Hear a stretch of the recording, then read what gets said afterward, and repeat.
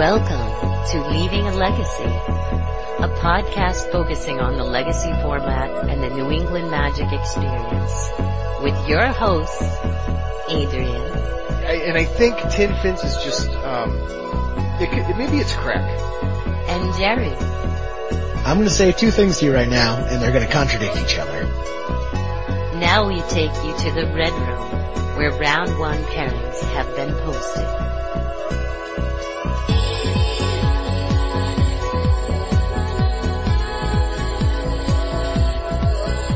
Good after morning, everyone. Welcome to episode 17 of everyone's favorite internal podcast, Leaving a Legacy. I'm one of your co-hosts, Jeremy, joined here by my good friend, Adrian. How's it going, Adrian? Good. How you doing, Jerry? Doing well, doing well. It almost sounds like you said internal podcast. Internal, yes. You're internalizing everything that you have to say. We're going to be very introspective tonight. Yes, it's going to be deep, metaphysical. There's going to be crying. There's going to be laughing. It's going to get messy with all those emotions all over. It's mostly crying. Just mostly crying. Why, are you going to cry at the Treasure Cruises band? No, I'm actually not. I actually haven't played Treasure Cruise in a while now. I've been purposely building decks without Treasure Cruise just because I got bored of it. Yeah. I got bored of seeing it. I got bored of playing against it. I would have rather see Delver get banned, but I'll take Treasure Cruise. Yeah. I also would have liked to see Delver be banned just because I think that would have been fun. It would have been a great way to shake up the Legacy format and really make people experiment again in ways that they haven't in a long time. But Treasure Cruise is definitely the Band-Aid. Yeah, I guess I'm just, either way, I suppose I'm just content that Delver got a kick in the nuts. Yeah, I really wonder if Blue-Red is still going to stay around as a deck. One thing I do like about Treasure Cruise is it got a lot of people who weren't into Legacy before into the format, because Blue-Red Delver, other than the Volcanic Islands and the Force of Wills, is a really cheap deck. Most of the cards in it are commons that were printed pretty recently, just Delvers, Lightning Bolts. Forked Bolt is like $5, but in the grand scheme of things in Legacy, that's nothing. Forked Bolt is like $5, but it wasn't before GP New Jersey. Yeah, that too. It's also, $20 for a playset is not going to break the bank. And the deck doesn't run Wastelands. Really just the only things holding it back were Volcanic Islands. And of all the Legacy decks that could get away with running Shocklands, Blue-Red Delver's probably the best because it's going to kill you quicker than that 2 damage from playing it untapped is really going to come into play. I can think of one other deck that can get away with the Shocklands. Yeah, decks can get away. I'm guessing you're thinking of Death Shadow. Death Shadow wants the Shocklands. As far as decks that don't specifically want the Shocklands but can play them, I would say Blue-Red Delver probably gets away with it the best. Yeah, I've actually been debating it myself with Tin Fins just to see if I actually want the children to regain more life for me or not. Just to see if it actually mattered. But oh yeah, because with Tin Fins, it's always the awkward. It's in 7 life point chunks. Yeah, but yeah.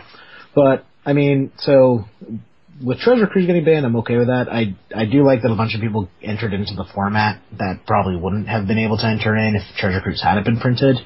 I'm just really interested to see if Blue-Red sticks around. It's still definitely, a tier 1.5 deck. It was a tier 1.5 deck before Treasure Cruise was printed. It's just Treasure Cruise pushed it into tier 1 territory. Do you remember Jay Richardson's Blue-Red deck? Just before Treasure Cruise, that's the last Blue-Red deck that I saw that was that thing freaky. Oh, yes. He went the Blood Moon plan. He was running Magnus of the Moon and Blood Moon main deck. What was he doing? Magus of the Moon main deck, Blood Moon sideboard? Oh, yeah, you're right. That is what it was. Yeah, it was just really heavy on the Stifle game, so lots of Wasteland Stifle. And then if you did manage to get any lands to stick around, Blood Moon basically made them worthless. Yeah, and I think, like main deck Flusterstorms and True Name Nemesis, and that was a scary deck to play against anyway. Yep, and then even before that was I'm just gonna keep bringing it up. Blue-Red Stifle Knot was one of the incarnations of Blue-Red in the first place. Okay. Because it ran Delver. And basically Delver Counterburn, and its finishing move was the Phyrexian Dreadnought Stifle. Okay. And Dreadnought was almost in that deck as an afterthought because it was running as the blue-red deck. choking them on mana with Wasteland and Stifle, and since they're running Stifle already and they have the spots for it, they just threw Phyrexian Dreadnought in as a combo piece. Which is really good because they could either play as a tempo deck, or in the matchups where they really needed that big threat, they could throw the Dreadnought out there and go to town. Also with the banning list, I was taken completely by surprise, and I probably owe a lot of people apologies that I said this would never happen, but they unbanned Worldsgorger Dragon.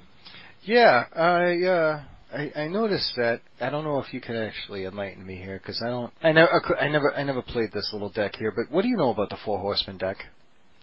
The Four Horsemen, have you ever heard of it? I have, but I've never heard of Four Horsemen running Worldsgorger Dragon. No. Four Horsemen was just recently banned as a deck. I forget how they banned it as a deck, but they broke the deck apart, basically. Oh, yeah, it went into like a randomized shuffle thing using Emrakul that couldn't be. You didn't know how long it was going to take, but eventually the odds were it was going to end up some way. I'm not familiar terribly with the deck, but as soon as I heard that Worldsgorger Dragon was unbanned, people were comparing how the infinite loop goes, and and we can. I don't know if we want to get CJ in on that anyway, but the infinite loop isn't necessarily if I entomb Worldsgorger Dragon and animate it, we end up in a draw unless they have something to do. Yeah, I can definitely explain that. So what the Four Horsemen deck is using a mirrored income and was a blasting station. Okay. They basically set up a infinite loop where they would keep milling themselves, dealing 1 point of damage at a time. But the problem is, in tournament play, sometimes they wouldn't mill themselves and hit the Emrakul in the right way, so that they would have to basically restart the process. And a lot of judges, particularly because this deck is annoying to play against, because it basically involves you watching your opponent play with themselves, they ruled that they wouldn't be allowed to do the combo because they weren't progressing the game state. They were doing a bunch of actions, but it wasn't actually doing anything to move the game forward. So unless they got the combo off, it would basically be ruled as slow play. The thing why people who played Four Horsemen were very annoyed with that is because they could just restart the combo all over again. If they fizzled, all they had to do is move to their second main phase and then redo the combo, and almost always they went off again. But a lot of judges wouldn't let them do it. They would rule it as slow play if they fizzled it the first time. So that's why people weren't really allowed to play Blasting Station again. Not Blasting Station, Four Horsemen, which runs Blasting Station. And the reason why people are comparing that to Worldsgorger Dragon is the, go-to original combo with Worldsgorger Dragon was Animate Dead. Yeah.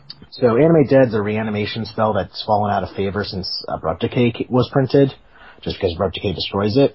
And Animate Dead is an enchantment for 1 colorless, 1 black. When it comes into play, you put a creature from your graveyard into play with Animate Dead, enchanting it. If Animate Dead leaves play, you have to sacrifice the creature. Worldsgorger Dragon reads, when it comes into play, exile all other permanents that you own, return them to play when Worldsgorger Dragon leaves play. So you Animate Dead Worldsgorger Dragon. Worldsgorger Dragon comes into play.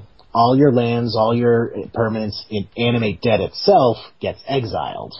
When Animate Dead gets exiled, it's no longer enchanting Worldsgorger Dragon, and now you have to sacrifice the Worldsgorger Dragon. Worldsgorger Dragon goes to your graveyard, and everything comes back. The reason why you did this combo is because when everything comes back, your tapped lands come back into play untapped. You can tap them for mana, float a bunch of mana, and then Animate Dead, since it's coming back into play, triggers and allows you to target the Worldsgorger Dragon and do the cycle all over again, netting you infinite mana. The way you ended the cycle was you targeted something other than Worldsgorger Dragon with Animate Dead. That would break the cycle. You would have whatever the other creature was in play and infinite mana. So and then at this point, you just need another Entomb in your hand for Grizzlebrand or something. Right, or even just having another creature in your graveyard or your opponent's graveyard, just, as a matter of course of the game. The problem why World Gorger Dragon, one of the reasons it was banned in the first place, half of it was because back in the day that was very powerful. Getting infinite anything tends to win you the game. But the other reason was because if there was no creature in the graveyard, you didn't have an entomb, there was no creature in either graveyard, that would cause an infinite cycle with no way to break it because there's no other legal target other than World Gorger Dragon. So the game would just go into this infinite loop of exile, return, exile, return, exile, return, and so the game gets ruled as a draw, and you would have to play another game. So what people were doing is in matches where they weren't able to win, they would do that combo specifically without another target to draw the game. Right. And as any tournament organizer knows, drawn games that result in having to play a fourth game are a headache for TOs to run.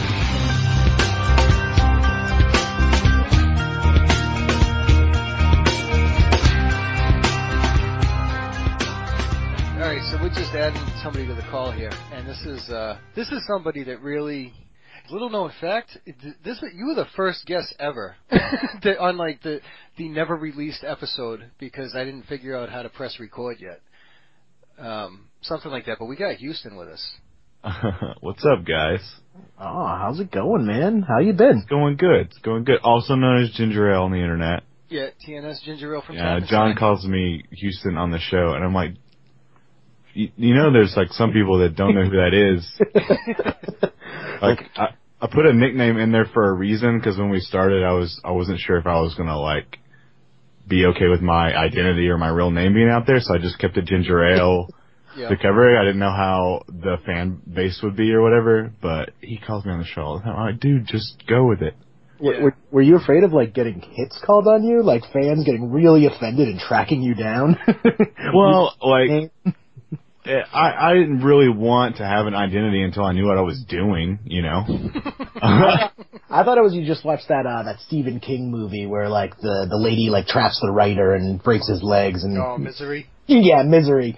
If you were afraid of a Misery situation, some crazy. I mean, if they come to my house, I would probably just start laughing. Like, really? You don't have someone better to stalk? Like, come on, man. I can name off like 10 other people that would be way more interesting to stalk than me. I don't know why you chose me. Yeah, it's like someone that loves books hunting down a blogger, and then someone that loves like radio hunting down a podcaster or something. Like some famous radio personality. Yeah, exactly. It's like, just doesn't make sense. Yeah, exactly. Well, before you jumped on, we were just kind of going over a little bit of the banned restricted list and kind of reacting to the whole World Gorger Dragon getting unbanned. Infinite mana. Infinite mana. Who doesn't love infinite mana? I mean, there's a lot of things you can do with infinite mana. Yeah, I think you could do everything I would hope with so. infinite mana. Like, you can cast it on missions and not need that mana. Balefire comes to mind. That's a good one. Yeah, I think the old school one was like the old Fireball, or what was the black one that Drain Life, actually. Yeah. Oh, that'd be cute. Yeah, I'm really interested to see how the modern development works out.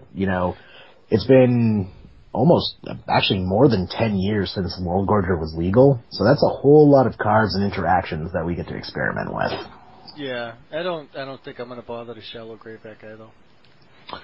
Yeah, I mean, it has to be done with Animate Dead. Yeah. Which it's just whether it's what I want to actually put in a deck. Yep. Right, which got a lot worse with the printing of Abrupt Decay. So I almost wonder if that's why they decided it was finally safe to unban it. Was because now Abrupt Decay is out, they have an instant answer to deal with breaking the infinite combo. Sure, that makes sense. Hey, how much legacy are you still doing? I mean, I wanted to talk with you about proxies, really, and I know. Oh, I can definitely talk about proxies. Yeah. Just like recent experience and all that stuff. So yeah, that's not a problem. Like, I just recently moved, so I haven't found a legacy group here. But I can still speak on it. And I still keep up with the meta and stuff like that, even if I'm not playing. Where'd you move to now? Because you were I'm in Nashville, East right? Tennessee. Yeah, I'm in East Tennessee back with my folks. Okay. My roommate moved back to California, so going to a single apartment is quite a big budget jump. So yeah, I'm in that same boat right now, actually. Yeah. So, well, I set up our proxy tournament because I was working at the store. Mm-hmm. So, I mean, I can speak on that too. Yeah. Oh, perfect. Yeah, that's even better. Yeah, I'm curious if you found a way for it to kind of work successfully, or I kind of got my own. I guess I don't know how to put it. Like I've been proxying up cards lately, anyway, and I just made a foil proxied version of a deck that I like to play, just so I didn't have to keep it together all the time with me. But like, it's just the motivation is kind of what is it that I'm supporting when I go to a proxy event. Like, there's a place that's doing like proxy events for $5, and that's kind of cool because I can bring this foiled out, pimped out version and play a dark ritual like that looks like no other dark ritual seen, and I think that's kind of cool. And if they don't like that dark ritual, I'll just break out the legal deck anyway because it's like a cheap tournament. But when it's like $10 and kids want to foil up blue red Delver, I just want to stay home. Yeah. I'm okay if they have sweet proxies. Like, that's almost one of my favorite part about proxy tournaments is people getting to play Magic with their own personal art that they choose. If they want to play, like, a Geist the Saint Trapped with Obi-Wan Kenobi on it. Sure. Or just, like, anything awesome like that. My problem with proxy tournaments is when it comes to kids showing up with a deck of 60 basic lands turned over backwards and Sharpie written on the back. Sure. And I think that's part of my thing, too, is like how much have you invested in the format, not just like by getting the cards, but how much of yourself have you invested in your deck? How much time have you taken to create your own artwork? How much time have you actually sat down to try to play this deck out? Like, is it, like, there's more, a person playing a deck a lot of times is more invested than just what the deck is worth. Really, it's the amount of time that you've taken to play the deck and to learn your matchups and to learn, what you're doing and what the format looks like. And of course, proxy tournaments is a great place to learn that. Right, and I guess it's kind of getting to the root of the tournament, like what's the tournament for? Is it for just kids who want to come and dick around, or is it for people who actually want to learn the format and get better, or like dip their toes in it before dropping big bucks and investing? Is this really the right format for me before I drop the money to actually buy the deck? Because I also would do that too, is go to proxy tournaments and play a deck that I didn't necessarily have all the cards yet, but I was thinking about getting the cards, but I didn't know if the deck was good enough for me to warrant, dropping a couple $100 on those missing pieces. Sure. Well, I'll tell you how I started one when I was working at a Middle Tennessee store. Mm-hmm. So, my friends group that was at the store were wanting to get into Legacy. We had dipped into Modern easily with, like rotating staples we'd keep. We eventually got to where we had a lot of the staples for Modern. That was an easy transition, but it was kind of the point where it's like I'm starting to see some dual lands around, starting to get some connections on Legacy staples, and I'm like, I'm really interested in this format, and I always have been. Let's go for it, because I heard it's more skill intensive, which we're not going to start that debate I'm sure there's some listeners that completely disagree. I think it's one of the most skill intensive formats, and that was exciting for me because I knew nothing about it. And I was like, more skill intensive than, what I'm trying to learn in Standard or Modern? That's crazy. So I was like, I'm really interested in this, and just kind of expanding my game and playing with, a lot of different cards or old cards that I don't get to play with anymore or whatever. So we were starting to get into it, and then I pitched to the owner, my boss. I said, hey, how much Legacy support has been in this area? There's like 3 or 4 stores within 30 minutes in all directions. How many people have, and he's like, oh, we've tried. Some people have tried, and they've did like a special event or a donate canned food or whatever. They've tried that stuff, but nothing really stuck.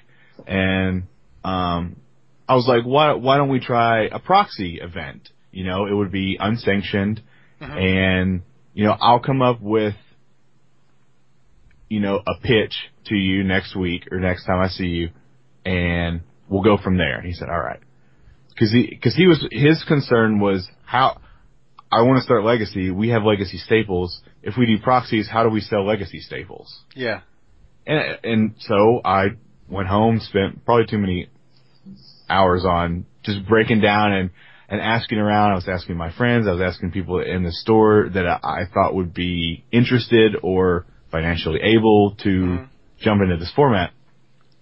And I came up with, you get free 10 proxies. They have to be full color. They cannot stick out of the sleeve. and they can't have a comparison like thickness difference. Like right. a little bit is okay, but not to where you can like easily tell while you're shuffling. And that's a little bit of a judgment of fine tooth comb, if you will. But you get 10, and then you are able to go over that. Tournament entry is $5, but every card you go over 10 is 50 cents. And I like that. And I'll tell you why I like that. You're allowed 10 proxies. In most decks, it might be Force of Will and Wasteland, right? Sure. And then the cards that are beyond that, do you want to pay 50 cents to proxy up the card, or you just want to walk over to the case and buy a damn Brainstorm? Yeah. You know? Exactly. And people, to be fair, when you get into Legacy and you really like a deck, or when you like any deck, it doesn't even have to be Legacy, you want to get the cards. You want to play with the real cards. A lot of our players, it's not that they don't want to use the real cards. It's not that they don't want to buy them. It's either they can't, or it's a freaking Tarmogoyf that costs, their rent for the month, which is just not, or they're just not around, and there's some people that just don't even like ordering online, so it has to be in the area, which I definitely respect, but but adding that 50 cents per, and you have to do that every tournament. So it's not just like a one-time thing. Right. And that's to balance out, if someone comes with their pimped out or nice, or they have every card of their Legacy deck and plays a guy that has a bunch of proxies, there's some feel bads there if the proxy player beats the guy that's got the real cards. That guy may not want to come back. He's like, I paid the same amount as that guy. That's not fair. But if you sit down at the table and that guy put in like an extra $5 to play, you're like, cool, that's more money than I can potentially get, and we're also bringing in a bigger crowd. It starts to even the playing field, Yeah, so I was hoping, with that balance, that it would be a subtle encouragement to at least buy, the $50 and under staples. We understand dual lands, we understand Tarmogoyfs, we understand, those cards that are just hundreds of dollars. That's what those proxies are for. Jaces and Forces and... Yeah. But, I mean, Forces they're not terrible. I mean, they're still under 100. I know that sounds crazy. It's, when you kind of look at, standard... It's not an underground sea. Right, and even standard staples are getting close to that as well. There are some standard staples that are like $30, and you're like, well, I could either buy a playset of these standard staples, or I could get 2 Force of Wills. Sure. I like that too, because it's almost like the difference between leasing your deck and buying it. I can, if I'm saving up my money, but to buy these cards, but I don't want to miss out on the tournaments, I can pay that small fee while I'm waiting to buy the cards. And ideally, you're getting store credit, which furthers you along that path in the first place. So eventually, you just end up being able to buy them outright, and now you have confidence in your deck because you've had months of playing it under your belt. Yeah, it also amplified trading a little bit on since we had it on Sundays. It amplified trading on Sundays. Yes, because we had 2 guys that that had played forever. They're hoarders, collectors, make good money, buy cards all the time. Those guys that come in, and they would. If you were friends with them, you don't have to be. You can't be a random person. But if you came in and say, "I want to play Legacy," to one for sure, maybe even both of them would be like, "Yeah, we're bros. Here's a deck. Play it." And he would have it all ready to go. And they wanted to thrive that community or start that community up. So, and if you needed to borrow cards and he had them and he didn't mind, then he would do that as well. But when you borrow cards a couple times, you're going to want to trade it off of him, Exactly. So that also brings awareness to everyone at the table and that person that this person has those cards that you need.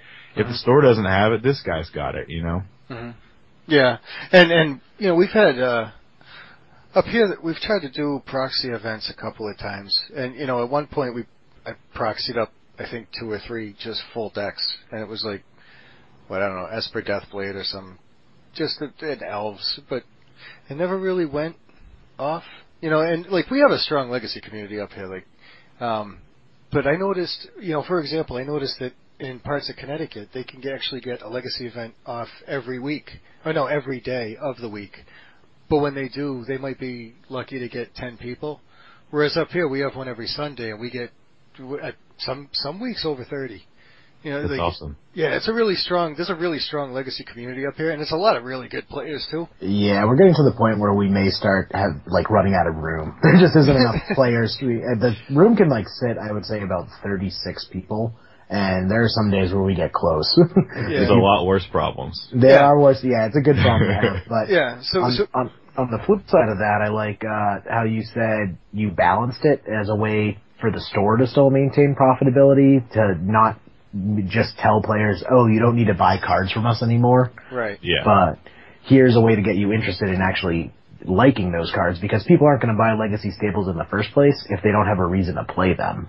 Yeah, yeah. And to be fair, we didn't have anybody hardly ever that went over 10 proxies.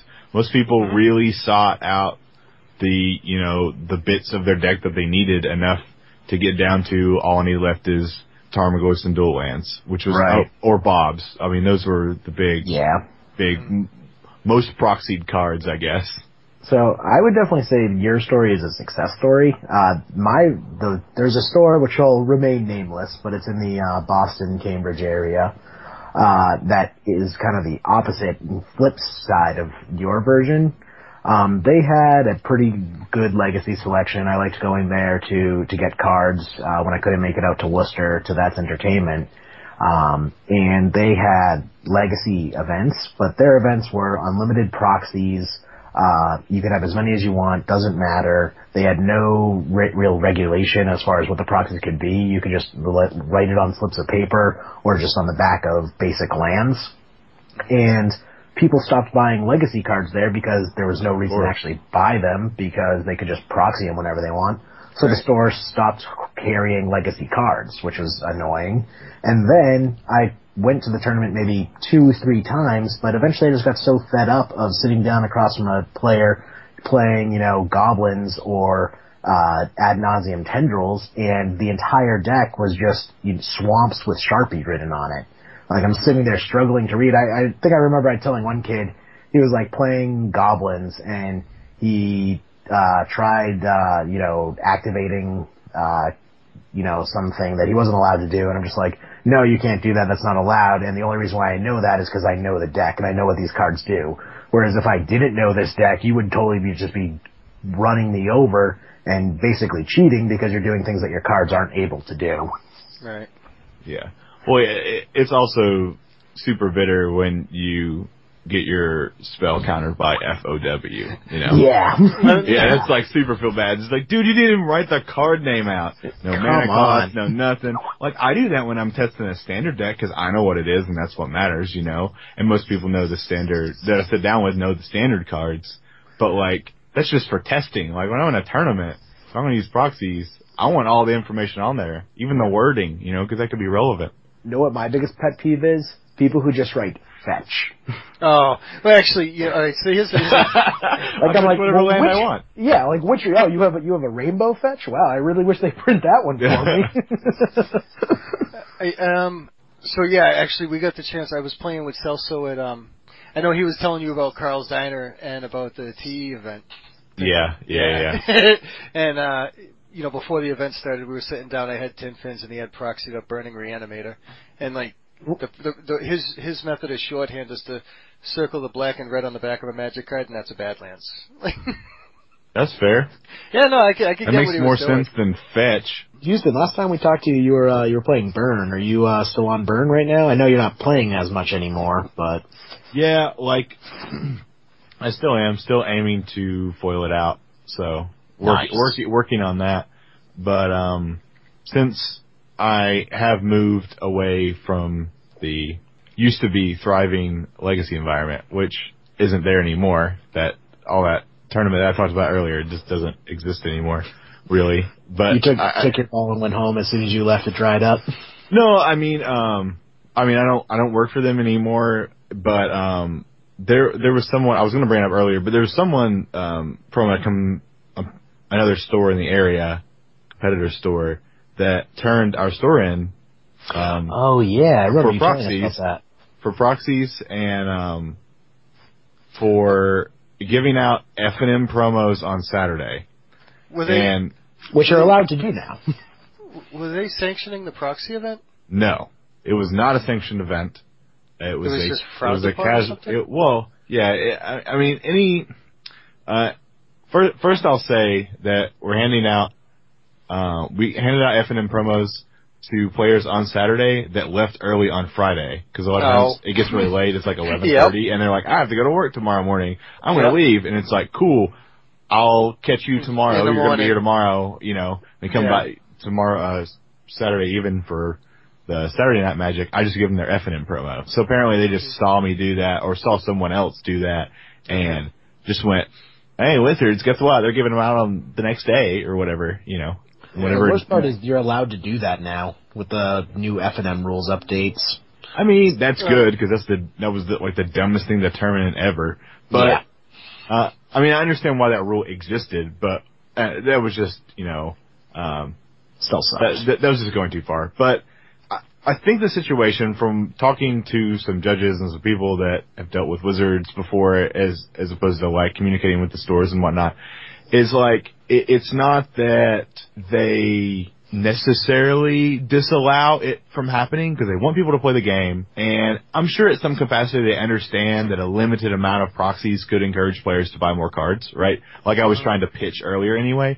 Yeah. But if someone goes to them, sends them a report turning our store in and says this affiliation is running a tournament with proxies in it, then it would be they have to protect their brand and their product. So they have I feel like they have to react, and that was why, because if there was somebody that was running a full proxied sanctioned tournament, then you have to act on that, right? Because it's proxies. Right. But then we have 10 proxies. It's still proxies. It's still under that same category.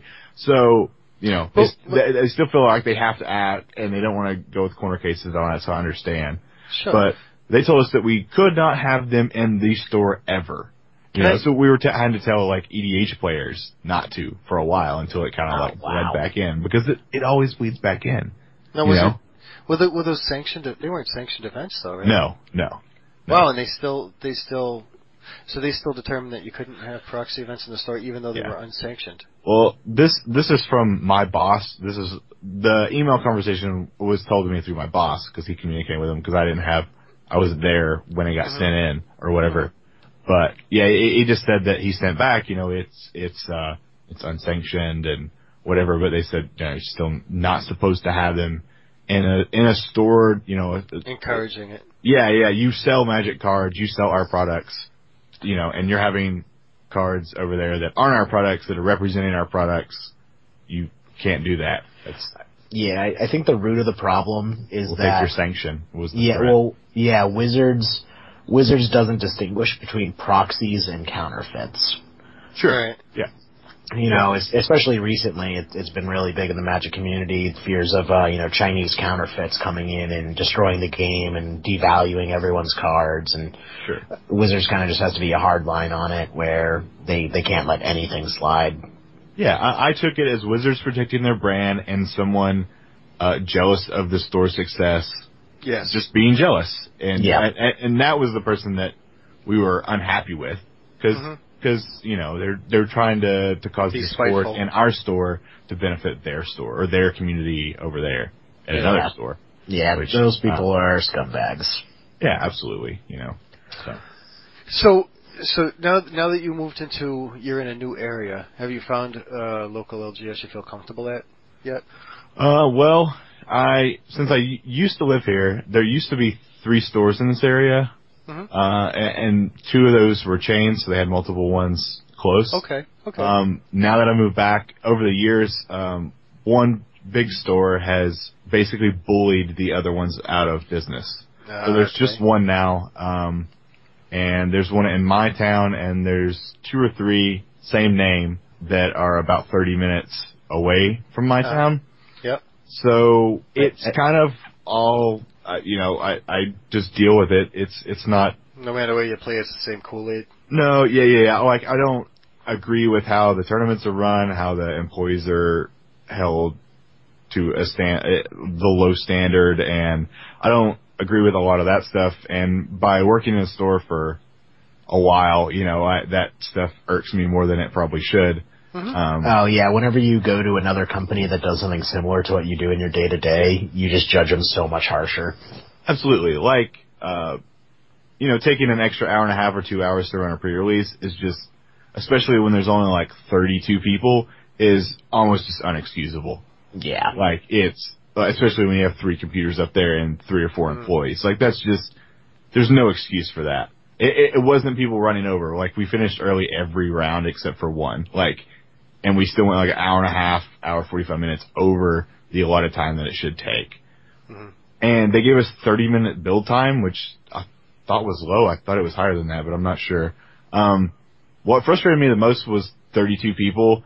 They only played 4 rounds, so I went 4-0 and got 6 packs. Yeah, I hate it. And paid $25, not 20.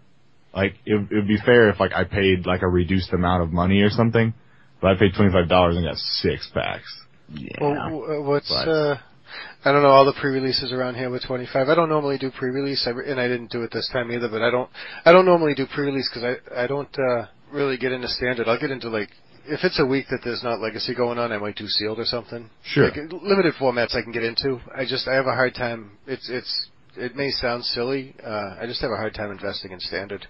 That's fair.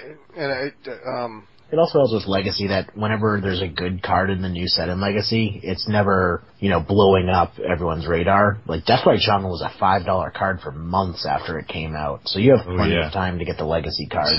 So was Abrupt Decay. Yeah. And, like, all of a sudden, by the time Ravnica's gone, foil Abrupt Decays are 80. Oh, yeah, it blew my mind. I was running around stores, and they all had Deathrite Shamans at $5, and I just bought them up screaming, it's Birds of Paradise and Grim Lavamancer on the same card. I was screaming, it's a 1-mana Planeswalker. I was looking at it going, I think it might be good. It's an elf. Yeah. That's fair. All are valid things to scream. Yeah. But yeah, I was snapping those up just because they were so cheap.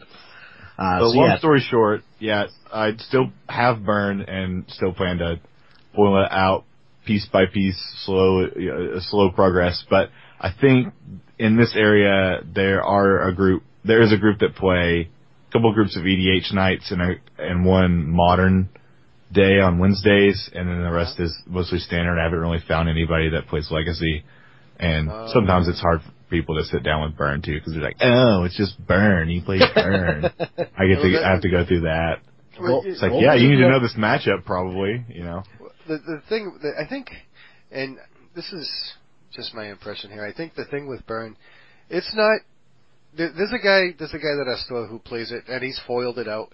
Jerry, I'm talking about Dan here. Yes, I picked that up. Okay, like this guy plays 12 post, but he's also foiled out Burn, and it's not. I don't know that it's a deck that you don't have to think for.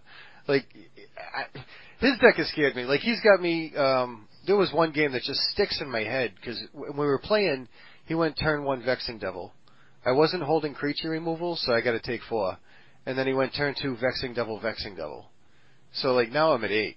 Like, he raced me so fast. So I think the thing about Burn is, while people may not give it respect, most of the time, I think they just have to ask themselves, is my deck quicker than this? Burn was the reason I stopped playing Shardless Bug, was because I would, like, crack a fetch in Thoughtseize and see Rift Bolt, Lightning Bolt, Lava Spike, Price of Progress, and I'm holding Force of Will going, this sucks. Like this, I can't do that. Well, what they say is Burn is a 7-card combo deck, and that's more pieces than any other combo deck, so it's definitely not mindless, just see what you draw. Here's what people think. They think that you drop an island and play something for 1, drop an island, play 2 things for 1, not an island, a mountain. Sorry. I was curious how Burn does that. Drop a land. I do what I want. Play Treasure Cruise. You gotta play blue. Yeah. Not anymore. Not Blue's anymore. on the brain all the time, drop a mountain, play a 1-mana, Goblin Guide, whatever, and then Bolt, and then Lava Spike. And then, they think that every turn I play what I can out of my hand. And that's so not true. Because if I do that, I lose like 80% of my games. If I just play exactly what I can and try to win on turn 3 every game, it's just not gonna happen. You have, Burn players need to play around days. You almost have to. because you don't want your stuff to get countered. And if it's countered, like, you want them to spend 2 or 3 cards, because that 2 or 3 card advantage usually gives you enough time to draw the spell to replace it later. Like, you may get another 1 or 2 draws to make up for that, right? Because you took some, like, maybe a Jace out of their hand, you know, with their Force of Will or something like that, to where you can recoup. But if you get your stuff, like, dazed, like, that's almost unexcusable unless you're dying next turn, because you have Grim Lavamancer. If you're not playing, you should be, and you have Rift Bolt, which both cast around days. Right. So you should have those. Are you, just out of curiosity, with your burn deck, are you playing Goblin Guides? Yes. And you're playing Grim Lavamancers too? Yes. All right, so you're playing more of a creature burn package anyway. Well, it's that, and I play Eidolon. Okay. I don't want not to play. Well, it lets me. If I can resolve an Eidolon, I get to be the control player. Yeah. Because I wait for you to do stuff. That's pretty cute. Yeah, that's in what most matchups. You know. That's what I was going to say. One of the most complicated things with Burn is Burn's the epitome of who's the beatdown, Magic theory in action, because that's the most important thing a Burn player has to decide is, am I the control player? Am I burning out his creatures to buy time in order to do more damage to the face later, or with my own creatures? Or am I just aiming everything to the face and not worrying about what he plays and just racing them? Yeah. You almost always have to start aggressive because you need to get enough pressure to make them be concerned about their life total. And then there's half those matches you have to pull back and just be like, I need all of these to resolve. I need to pick my spots of when I'm supposed to burn out. And get them to the point where if they do anything, if they tap out, if they go for their sneak and show, or whatever, then you can just unload your hand and kill them before it resolves. If they try to crack that fetch. Absolutely. That's why I couldn't play Burn, is because I'm naturally a very control player. Blue's my favorite color. And every time I borrowed my friend's Burn deck to play Burn, I would just be sitting back and not aiming anything at the face. I would just kill his creatures as he played them. And then I would lose the game because it's like, all right, we're both in top deck mode, and your top deck's a lot better than mine. Yeah. How many lands are in your burn deck anyway, Houston? 18. Okay. I play 12 fetches and 6 mountains. That was my next question. Yeah. Because I know some burn players. Yeah, some play 8, some play 10, some play 12. Some play none. On the 12. Oh, they're dumb. Yeah, one of my friends, he's been a burn player forever. Like, he's been playing. Sorry, I didn't mean to call him dumb. I shouldn't call him. I really shouldn't call him dumb. I highly disagree with not running fetches. Yeah. Well, you asked me earlier. You can swear, Houston. There we go. Again, I'll say it again, man. Thanks for your help and helping me figure out how to even put together a podcast in the first place. And I started using Audacity, and then I spent a lot of time editing. So I used to tutor math at one of the campuses, and when I worked there, my language was decent. When I stopped working there and I started working in a machine shop, I swear all the time. So the first couple of things me and Jerry did, I'm spending so much time editing out my swears. Eventually, I'm like, fuck it, I'm just going to start labeling this explicit. This is taking me way too much time. Yeah. No, But I hear you there. Yeah. If I have to worry about that, I don't feel like I'm myself if I do that every week. I can guest on a show that doesn't do it, and I can keep that in mind, make a note on my screen to not do it, and if I do, they can beep it out. Sorry about that, whatever. But if sometimes I feel like I need to curse to get my point across, even though it has no relevance or extra excitement technically added to it, it could add some passion to what I'm feeling. It tends to be a way to emphasize. And I know a lot of times I tend to swear more around people that I'm comfortable. Like if I'm really comfortable, like me and Jerry, I see him every week. I joke around with Jerry all the time, so I can relax.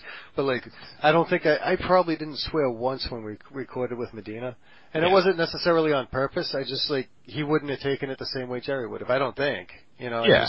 I just didn't feel as comfortable. It's like being with your homeboys and then meeting your girlfriend's parents for the first time. You don't go crazy with the curse words. You hold them back until you're like, Sup, my all brother, right. another mother? Can Dad handle this? Can I throw a dam down and him be okay with it? Bottom of the deck I go. Oh, yeah. I mean, why I landed on 18 that I've been happy with is, yeah, sometimes I don't get as many lands as I need to, but if I get 4 lands, I lose most games. Really? I never want to. Well, yeah. 4. Okay. Yeah. Like you never want more than 3. I never want more than 3. Like 3 cast your Sulfuric Vortex. That's about it, right? Yeah. And I only run 2 in the main, and sometimes I don't even, according to what the meta is, I may not even have them in there. But I mean that's your max, and it's not just because of Sulfuric Vortex. Like you can cast everything in your deck off, 2 mana, Right. If, you may want 4 mountains if you have 2 Fire Blasts, which that's just kind of unlucky, if you got 2 Fire Blasts. You just want 1 a game usually. But, I go to 18 and most 1-landers, if I have 3 1-drops and 1 mountain or a fetch land, I'm keeping it 100%. Because if I don't mind casting 1 per turn, and if I hit that second one, then I can still unload my hand before like turn 4 or 5, And if I'm playing around stuff, then, I'm going to have to wait anyway. So I would rather do that than mulligan, already lose a card, and then I could have a starting hand with 2 mountains, and then within the next 3 or 4 draws, draw another mountain to where, I'm already down a card from my mulligan, and then I hit my 3 lands. I'll probably still be short a burn spell. Right, because if you average out the damage in your deck, each card's probably worth about 3 damage. So if you lose the game and your opponent's on 3 life and you have 4 lands in play, that's just got to be feel bads in your head, because doing the math, you're like, if that 4th land was any other burn spell, I would have won this game. Absolutely. But the games where you have a Sulfuric Vortex and you're at 2, or you have 3 one-drop spells in your hand and you just have 2 land and you need to win that game. Yeah. You just, I just accept those. Like, those are going to happen. But there's sometimes where you top deck that land and it happens. But, flooding out will happen so much more often, going to, 19 or 20. There's so fewer losses when I went down to 18 off screw. It's going to happen. It's going to happen. You're not going to get the 3rd land or whatever that you may need. But it happens so few times compared to how many times I've flood. I still flood on 18 lands. Yeah. It's insane. I've drawn a fetch before and couldn't fetch a basic. Now, what's the Jerry? What was it? I'm not familiar with all the cards in Burn. I think last week I wasn't sure how often Pyrotechnics gets played, or Pyrokinetics or whatever. Yeah. Oh, so Pyrokinetics. I was getting the 2 cards confused. I knew it was being reprinted. I didn't know if it was actually normally in a Burn deck. No. What happened was I didn't really get to learn Burn. Because I was playing Shardless Bug, and it seemed like I was paired against Burn a lot, so that's when I went back to playing 10 Fins and just decided to play Lifelink. And so I just kind of went faster than any of the cards that I'd see out of Burn. But there was one that we were talking about. Was it Fire Blast? Just sacrifice 2 mountains? Yeah, I think what you're getting at is, what's your opinion on Dual Caster Mage in Burn? That's actually my question for Houston. Okay. Costs 3 mana, doesn't he? He does. He does cost 3 mana. Too much. Yeah. I'd rather have a Vortex on 3 almost every game. Right, and if I want to cast something if I have to cast something for 3. Right, and the fact that he combos with Fire Blast just doesn't come up often enough. No, not really at all. My friend I mentioned who's been playing Burn since the dawn of time, he likes experimenting with it and finding different ways, and one cool one that I thought was pretty cool is he included Sensei's Divining Top to avoid the very thing you were talking about, is not flooding out. And in that version, he runs fetches so that if he sees a clump of lands on top, he's able to fetch them away. And also in the late games with Burn, the specific Burn spell you draw can be very important. Like, the difference between drawing a Lightning Bolt and drawing a Fire Blast can be the difference between winning and losing the game. Doesn't casting the top cost him a turn, though? The top does cast it, so it's a more controlling version of Burn. Sure. It slows you down by about a turn and a half. Yeah, it slows you down by a turn and a half, but it allows you To In my play testing, I don't know if that's official stats. yeah. We tried it out. Yeah, but it allows you to just play a much more controlling game and have, keep the pacing of the game in check and really dictate it. And instead of, what most people think of Burn is where they just dump their hand and hope they get lucky. My favorite version that I liked is, What sucks about that though, before you move on, what sucks about that, you don't run Brainstorm. Right. If you draw 2 Fire Blasts, you can't put one back and then shuffle. Right. That's an extra, you're missing almost half of the top, because that was the great part about it was the Brainstorm, if you look, you're like, all right, I need those. I have 2 in my hand and I don't want, I can throw those back. I mean, it's also used for Miracles, which is, I guess, another add-on to top. But if you get stuck with cards, it's not like you can put them back. You just see if you're gonna die or win soon, and you use the card for it, If you draw 2, which I knew some people were running 2 tops. When you draw the second one, you're just like, I give up, I quit, I scoop, I'm done. Done. That feels worse than drawing, your 4th or 5th land. Right, which is why I like the black-red version better. Instead of top running Dark Confidant, because I feel Burn is probably best suited for Dark Confidant. It doesn't care that it's losing life to him, and your mana cost, your curve is so low anyways. And you love drawing cards. That's just more damage. Are you bothering with Young Pyromancer at all? No, it's too slow. Okay. I know that sounds weird, because if you've played Modern recently, you'd disagree with me. But in Legacy, it's too slow. Yeah, I agree with that. Yeah. No, I mean, he's been better in Blue-Red Burn. And I was going to mention I can't remember the name of the card. It's the Tyrant's Choice, I think is what it is. You can play that if you run a black version, which is, do you guys know what Tyrant's Choice is? No. Oh, yes, I do. That's the one from Conspiracy, right? Yeah. It's the black flame rift. It's Will of the Council, and it's lose for life. So if you used to run, there's a red card. I don't even have it in my deck anymore. I forgot what it's called. It was red and colorless. Both players lose 4 life. That's Flame Rift. Flame Rift. Yeah, it's just out of sight, out of mind. If you would do that, but a lot of times Flame Rift can really hurt you, or you get to the point of the game where you're at 3 and they're at 1, and you need to hit them with something, and you draw that. It just lowers your percentage to top deck your last spell. But Tyrant's Choice, you choose a player and you vote and then you win the tie, so they always lose 4 life. So it's black and a colorless they lose 4 life, it's not even damage. Yeah. So it gets around Leyline of Sanctity. Yeah, it gets around a couple things, Yeah. So, I just had 2 thoughts. You can play Bump of the Night too. Yeah, that's Deathrite Shaman to ramp to it, because I did that in Modern before Deathrite Shaman got banned. Yeah, because Bump of the Night instead of what's the suspend one? Rift Bolt. Rift Bolt, yeah, Bump of the Night instead of Rift Bolt. Playing both. Yeah, we're playing both. I don't know what would you probably cut for Bump of the Night though? What's the worst burn card in Burn? Well, in the Modern version, I think you had to play a couple Incinerates. So yeah, did you play this Searing Blaze, and then you played the of course the bumps, and the Vexing Devil, Goblin Guide. You don't run Grim Lavamancer because it's not as good as Deathrite Shaman. Grim's way better because it kills every creature in Legacy almost. Yeah, not so in Modern. Anyone that can target it just about kills everything, unless they're cheating something to play and you're going to die anyway. But in Modern, you could actually ramp out your hand and play Hellspark Elementals. I was just going to ask you if you were actually using that. 3/1 haste sack, and then you can unearth it and do it again. When you ramp with Deathrite Shaman, you have you turn with Deathrite Shaman and you have 3 mana on turn 2. You can really get ahead. You can get ahead of a lot of counter spells too, especially if you play against Cryptic. You can usually put them mid to you can probably put them in single digits before they can even get the Cryptic command land. Get to 4 lands if you start that out, because they don't have a daze. They don't go first, then you go and play your Deathrite Shaman and they daze it.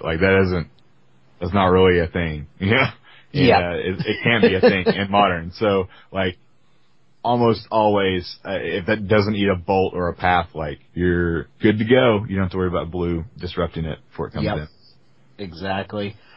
Even better too is as far as the creature suite goes and bringing them back. I saw a sweet one with Hellspark Elemental, and it was red black, and it ran Vexing Devil too. And so it had Vexing Devil. People usually just pay 4, and then it was running. What is it called? It's the 1 black reanimate spell. It's like return target creature with converted mana cost 3 or less from your graveyard to play, and it is cycling. Yeah, it's played in Pauper. Yeah, but that plus Vexing Devil is just brutal. It's like, oh shit! Oh, you pay 4 life and let my Vexing Devil die? Okay, here it is again. Are you going to let this one stick around, or are you going to take 4 life this time? Oh, it's Unearth. Yeah, there we go. I just found it. That's good timing. I literally like Googled mono black Pauper list to get it. Because I knew, like, that it's guaranteed to be in there. Without me getting up and going to find my Pauper decks. And it's converted casting cost 3 or less. I'm surprised this doesn't see more Legacy play, because this is good. Oh, and Pauper gets back Liliana, Spectre, Chittering Rats, and Phyrexian Rager, which are all really good. Yeah, If anyone knows those, that could be over some people's heads. But they probably, to be fair, they probably already turned it off because we talked about Burn for 30 minutes, so. Everyone loves Burn. Or everyone hates Burn. Some people don't like Burn, some people do. I'm fine playing against Burn. It's Blue-Red Delver that makes me want to fucking flip a table. Yeah, anyways, Unearth is a good card. That brings back Stone. Bring it all back around. Sadly, just adding a lot of those black cards in there takes away from the Burn aspect. Yeah, eventually it stops being a Burn deck and just becomes black-red aggro. Yeah, because, like, if your Goblin guy died and it wasn't from a spell, then you don't want to get it back. You let them land and run into a Tarmogoyf, and then you could get a Vexing Devil, but if you didn't get one that game, like, you have to cycle it, and that seems bad. That's 2 mana. That's probably most of your turn. Houston, I'm already off on a tangent. I'm brewing decks that I'm like, I want, like, bringing back Dark Confidant, but how do I even get it in the graveyard before they kill it? I'll just entomb for the Dark Confidant, and then unearth it, and then I'm like, this is not a burn deck in the slightest.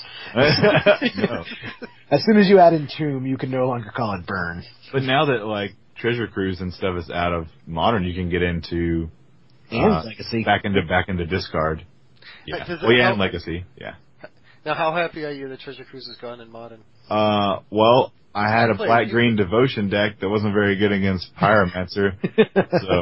It wasn't favorable in a way that, because I run Liliana and Inquisitions and like three Inquisitions and a Thoughtseize in the main and then 2 more Thoughtseize in the side. And those feel dead against that matchup because they can recover their hand. And that's a thriving force behind it, is being able to pick the hand, drop an arena, and then, win on card advantage. Yeah, my biggest thing... devotion out like double Phyrexian Obliterator, and that usually gets there too.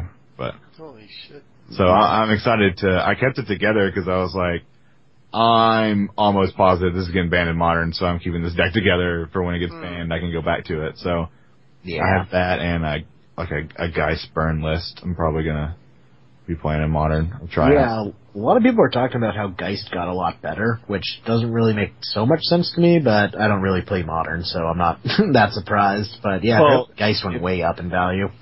Oh, I had no idea about that, but I knew if they just banned Treasure Cruise and Dig Through Time, then it would just go back to Pod wins everything. So they banned Pods, and they're like, oh crap, what's behind Pod? No one knows. and Geist is good, and there's a lot of good burn, but Split and Twin's definitely there, but I think everyone's prepared for it in a way that it will do fine, but it's not like, what's the best deck in Modern, and somebody goes, definitely Split and Twin. That doesn't usually happen. Yeah. When you talk about Pod, you go, definitely Pod. They're thinking like metagame against anything. Yeah, I say Storm, just because that's the deck I play. I mean, yeah, go for it. You have to use Pyromancer's Ascension and Goblin Electromancer, because if you don't have one of those it gets a little rough, but I'm okay. Doable. I'm okay with that too, because the deck did get much better with Treasure Cruise, because I think it was like some Modern Players Championship. Reed Duke, Owen Turnwald, and William Jensen all played Storm with Treasure Cruise and did pretty well with it. But the deck was good even without Treasure Cruise. Yeah. It seemed like a weird inclusion, and most of the time they had to wait to get another card in the graveyard to delve everything past in flames because that was dumb of them to get rid of that card in there. So we'll also activate. There's some awkward moments with it. Yeah, Pyromancer's Ascension. If it's not active yet, you still need great cards in your graveyard. It's like a non-bow. Yeah. Well, that card's dead if you've treasure cruised once. It's dead on a normal elapsed time goes by for a game. Like if the game goes longer than it should, then you can probably get it active. But right. Yeah, no. But the worst is you treasure cruise and you draw Pyromancer's Ascension with treasure cruise.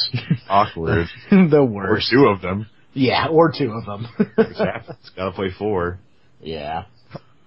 So what about if I discard this Pyromancer's Ascension? Is that kind of like casting? Can I put a counter on the one I have on the battlefield? Yeah, that works, right? I need some value out of this.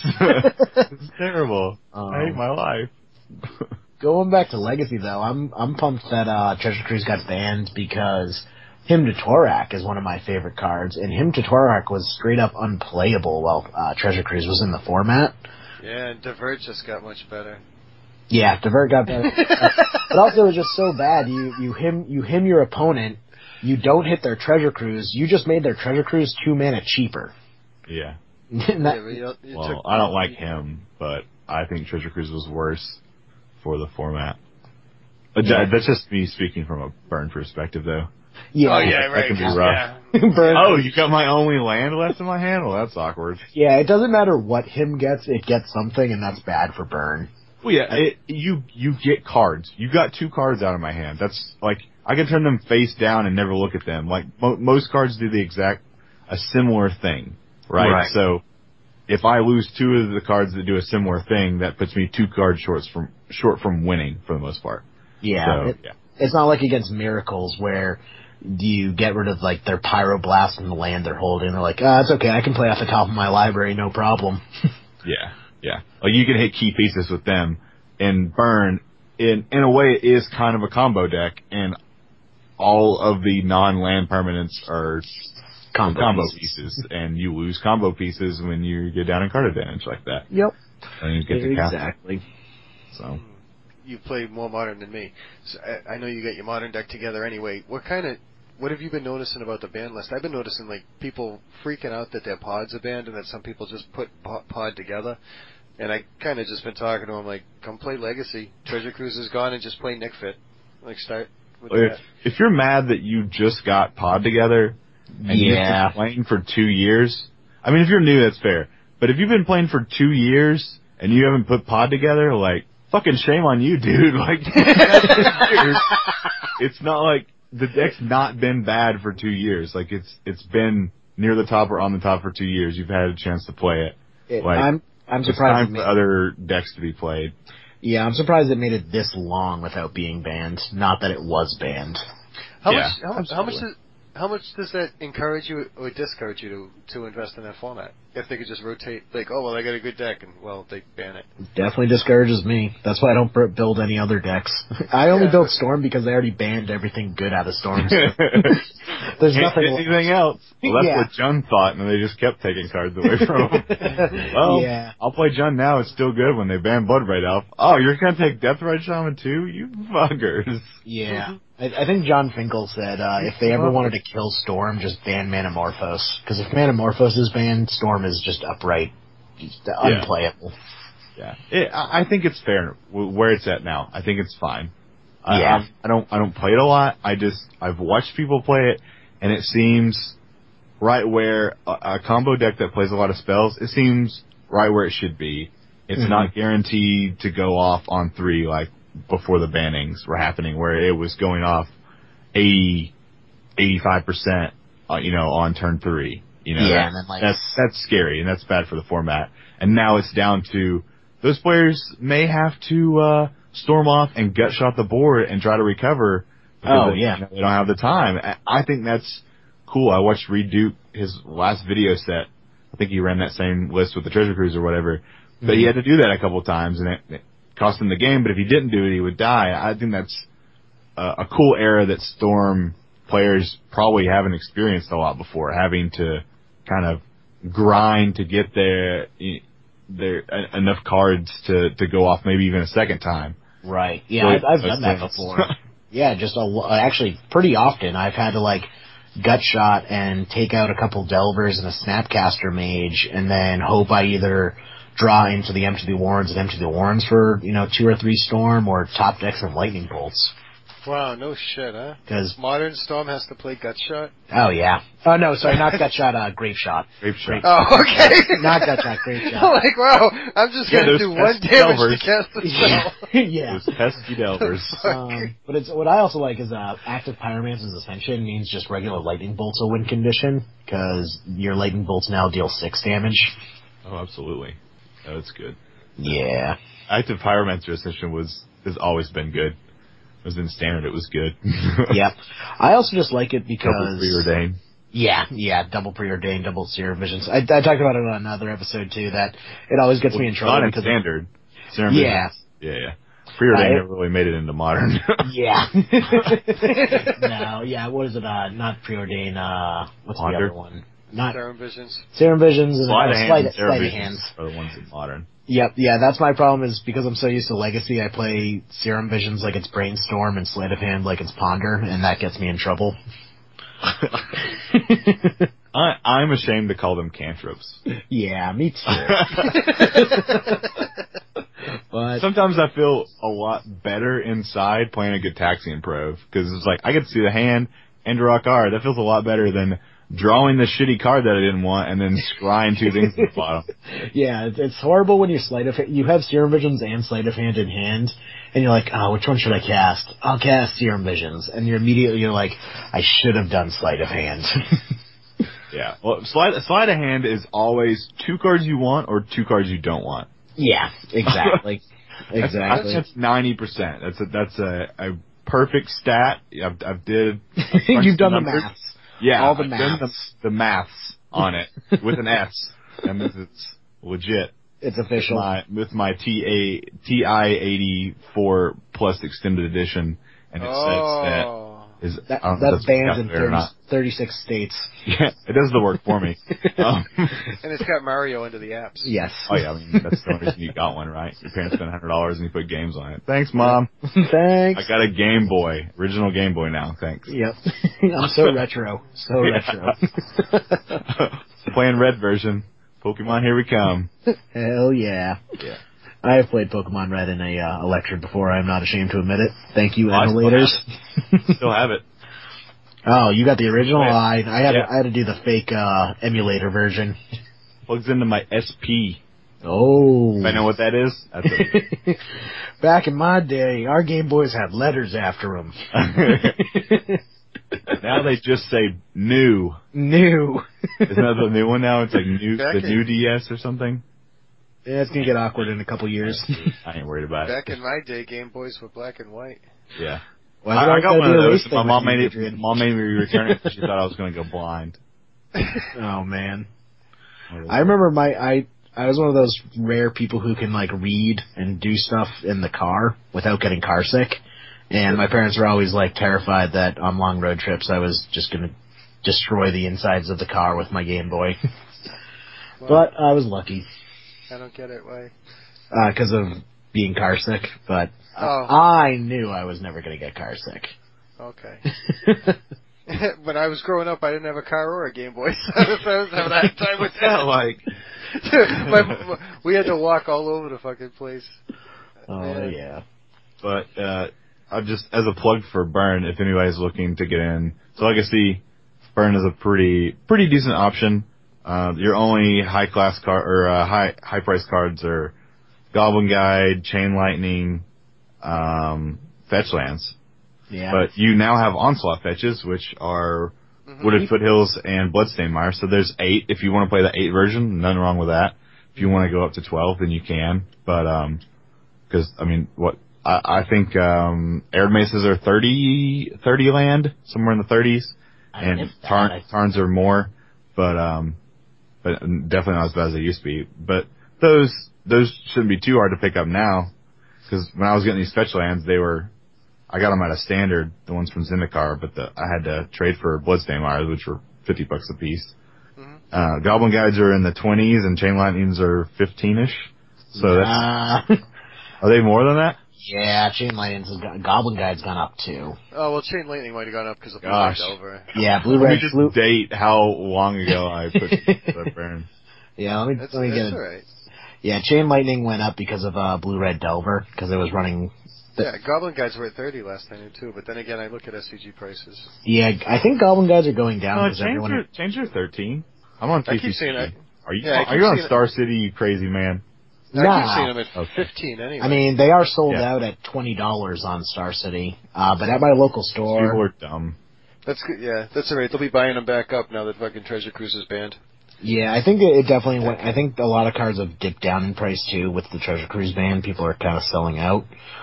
And Price of Progress recently went up for some stupid reason. Yeah, Price of Progress was pushing $10 for a while. Yeah, it's back settled at like sevens. Yeah, and it's because all those cards were. I need 2 more foils, and I was like, man, I should have bought those when they were $3. Well, how I figured it out. I sat down at a table to trade, and I found a guy and he had 1 foil Price of Progress, and I'm pretty good with prices. I know most of my prices. I don't have to look up all of them. So, he's like, I was like, oh, do you trade this or whatever? He's like, yeah. And I was like, all right, they're on for $4 or $5. He's like, okay. And then, we kind of laid around. He's like, I just feel safe if I just look all the cards up. And I was like, that's fine, whatever, man. I mean, everyone's paranoid now. Everybody thinks they're going to get ripped off. Whatever. It's cool. No big deal. Do it. And he looked up Price of Progress. He's like, this is like an $8 card. And he said it was $5. And I was like, it is $5. And he showed me and I was like, well, first of all, you're on Star City. Second of all, it has went up. So, I'll trade. I can trade more for it. That's fine. And he was just like, oh, I'm going to look up the rest of these. Or he just got all mad at me. I was like, I don't think you understand that Price of Progress, a foil, lightning Price of Progress Fire and Lightning version has been $4 or $5 for a decade or something. Whenever Fire and Ice came out, yeah, I'm probably gonna. So reasonable assumption that it's still been there. It's been there 10 years or whatever it was. Yeah, I'm glad you actually brought this up, Houston. I think the Ripping store down the off road on accident. You were mentioning the Star City Games thing, and yeah. so pretty vocal about it. I look at SCG all the time, and that's really the prices I go off of. If I'm trading with somebody, I go off SCG. I go off SCG both ways. It's not like I'm saying my cards are fucking SCG and yours aren't. That's just where I go off of, and the reason that's what I go off of is that the stores in the area is what they price off of. So when I go, for example, there was just a proxy event last Sunday, right? Now, and I didn't really want to go because I always ask myself, what am I supporting? If it's somebody that wants to play Ad Nauseam Tendrils but needs the LEDs, then that's cool. Yeah, proxy them up, we'll sit down, we'll play. Because that's a deck that you're going to need to know how to pilot. And my thing is, I want to know also that their intention is to make their proxy deck non-proxy at some point, that they're actually investing the time into the format. And so the next day, and this is one of the kids that wanted to proxy up Blue Red Delver, which now he starts looking for the actual cards. He needs 4 Ponders, 4 Dazes, and when I go down to the store down the road, I buy 4 Dazes. They charge me SCG prices. If I'm going to trade with somebody, I'm going to trade them at SCG prices. That's what I just paid for them, and that's what it's going to cost me to replace them. And it's not like fucking. I don't care that SCG is maybe $2 higher than TCG player. My thing is, the stores in this area aren't charging TCG player prices, and that's what it's going to cost me to replace the card that I'm about to trade you. Sure. So, and I mentioned it to him, well, I have all the cards on your list. And I told him, I can take bulk rares if you want, because I'll just bring those to SCG, and then whatever they give me is when it's going to take me to replace them anyway. But if he wants to unproxy his deck now, and he's like, oh, okay, I get it. So you work for SCG. Okay, what do you value bulk rares at? I'm like, no, I don't work for SCG. That's just what I pay for them. When I go, I'm not a binder grinder. I have a job. That's just what I fucking do. Is if I want to replace this card, that's what it's going to cost me. Yeah, yeah, exactly. So sometimes, and that's one of the things that I notice about Legacy is a lot of times we don't have a tendency to trade with each other too often. If we do, it's usually maybe I traded away the 4th copy of my show and tell, and maybe Jerry needs a Savannah. Well, I have a Savannah, he's got a show and tell, and we can make a trade. Sure. But on an average, it doesn't normally happen that often. But if it's somebody trying to unproxy the deck, chances are, like, he wanted lower win copies of Ponder. So, like, yeah, I've got those, and so, like, I can try to help people unproxy the deck or get whatever they need together. But it's not like he's asking me, well, what do I want? Like, I have I don't want. There's nothing in standard that I want. I'm like, well, okay, I guess fetch lands are good. So it was just like a. So yeah, I don't know. You're trading for value, and he's trading for cards he needs. But sometimes it's hard to trade in Legacy because the prices on cards vary so much, and most of the time people are aiming at certain cards. When you say, "What do you need?" You're like, You'll go up and they'll be like, "I only need these 15 cards. If you have anything else, I don't want it." And then you go, "Well, I'm trying to build a deck too. All I need is these 20 cards. If you don't have them, you know." And if the prices don't match up when you total them up, you're just like, "Well, what do we get?" You know, and I'm not saying that that's everybody in the Legacy community. It's not. It's traders in general. But it used to be something called value trading, to where you have something I want, I have something you want. There's a price difference. I'll get something, or you get something that's valuable, and I just keep. I've wrote about this multiple times. I keep the value of my binder high by taking, like, this staple that, you know, I don't have, or I don't have enough copies of, that will prosper in my binder. It will either keep its value or slightly go up. You know, it's not going to drop. If there's a $3 difference and you have Mantis Rider and it's $3, like, I think that card's going to hold its price. So I'll do that to even out the trade, because I know that Mantis Rider's not going to go down to $1 next week and I'm going to lose the value. I still have the value, but no one does that anymore. Especially with Legacy players too, because Legacy staples with their higher price tag, I feel that comes up a lot more often. You're not really doing $5 trades that often. Usually you're doing trades in the $20, $30, $40, $50 range. You know, sure. A Jace for a Force of Will, that's two around $100 cards, but if they're off a couple percentage points, that's off, you know, $10. So... Well, yeah, but then there's a point to, like, condition and shit. I mean, I don't trade with people for value. My thing is, if you want to place it of Ponders, you know, it's going to cost me $4 to replace them at the store. Like, you just give me $4, that's cool. Like, I don't want a Mantis Rider. Sure, like, I mean, most Legacy players buy their cards anyway. Yeah. To be fair. I feel the whole trading in the Legacy community is probably the lightest it is in any format, just because, like you said, Houston, when I'm trading for cards, it's because I'm trading because I'm trying to put a deck together. And first of all, Legacy cards are obscure and people don't usually carry them around unless they're the staples. And if they are staples, they usually have a high enough price tag where it's hard to trade for them in the first place. Sure. Because no one wants to trade standard cards for Legacy cards. Well, I mean, you do, it's just no one's going to accept that deal. No one's trading you a stack of Brimaz for an Underground Sea unless it's for a steep charge. Okay, sure, maybe there's a steep charge, but it happens. Like, dude, I'll go to Ice Imports and do a sealed event. Before I leave there, I sell them all my rares and whatever fucking Planeswalker I just opened, and I leave with Dak Fadens. Well, yeah, because you're doing it to a store, and you're getting the store markup. There's no... Well, that's because the store just charged me $15 and gave me 6 packs on a sealed event, plus prize support. Well, yeah, but the store's not giving you full value on your cards. They're not... No, but they're not charging me full value on theirs, either. So... Like, alright, do they do... Houston, down in Tennessee, do they do sealed events? Sealed, yeah. Alright, how much is it? How much is it for a sealed event? 25? Yeah. Okay, and is there prize support with it? Yeah. Alright. Okay. Unless it's in where I'm at now, where they just give fucking 6 packs away, because greedy motherfuckers. Cheap. like right now, right near John, they do sealed for $15 with prize support. Sure, but it's probably a pack a person instead of 2 packs a person. No, I don't even know what it is. It adjusts. A store's not going to go under unless, like, this store also does all constructed events are free. And it has of course a lower price support or whatever. But the guy that owns these stores has other businesses where he can live off them. If these game stores go under, he's fine. So like he can just do that, and it brings more people into the store and whatever. If he sells singles, whatever. If he doesn't, whatever. You know, if you want to trade in your cards, you can. If not, we can just say no because we're going to be fine either way. Mm-hmm. You know, it's kind of that mentality. So. The point I'm trying to make, though, is no one's going to trade standard cards straight across the board for legacy staples because everyone knows standard cards go down in value, whereas legacy cards hold their value. That's why usually when you're trading standard cards into legacy cards, they'll take something off the top. Like, say, Brimaz is worth $20. They'll probably give you $17 for Brimaz because you're trading it into a card that's going to hold its value.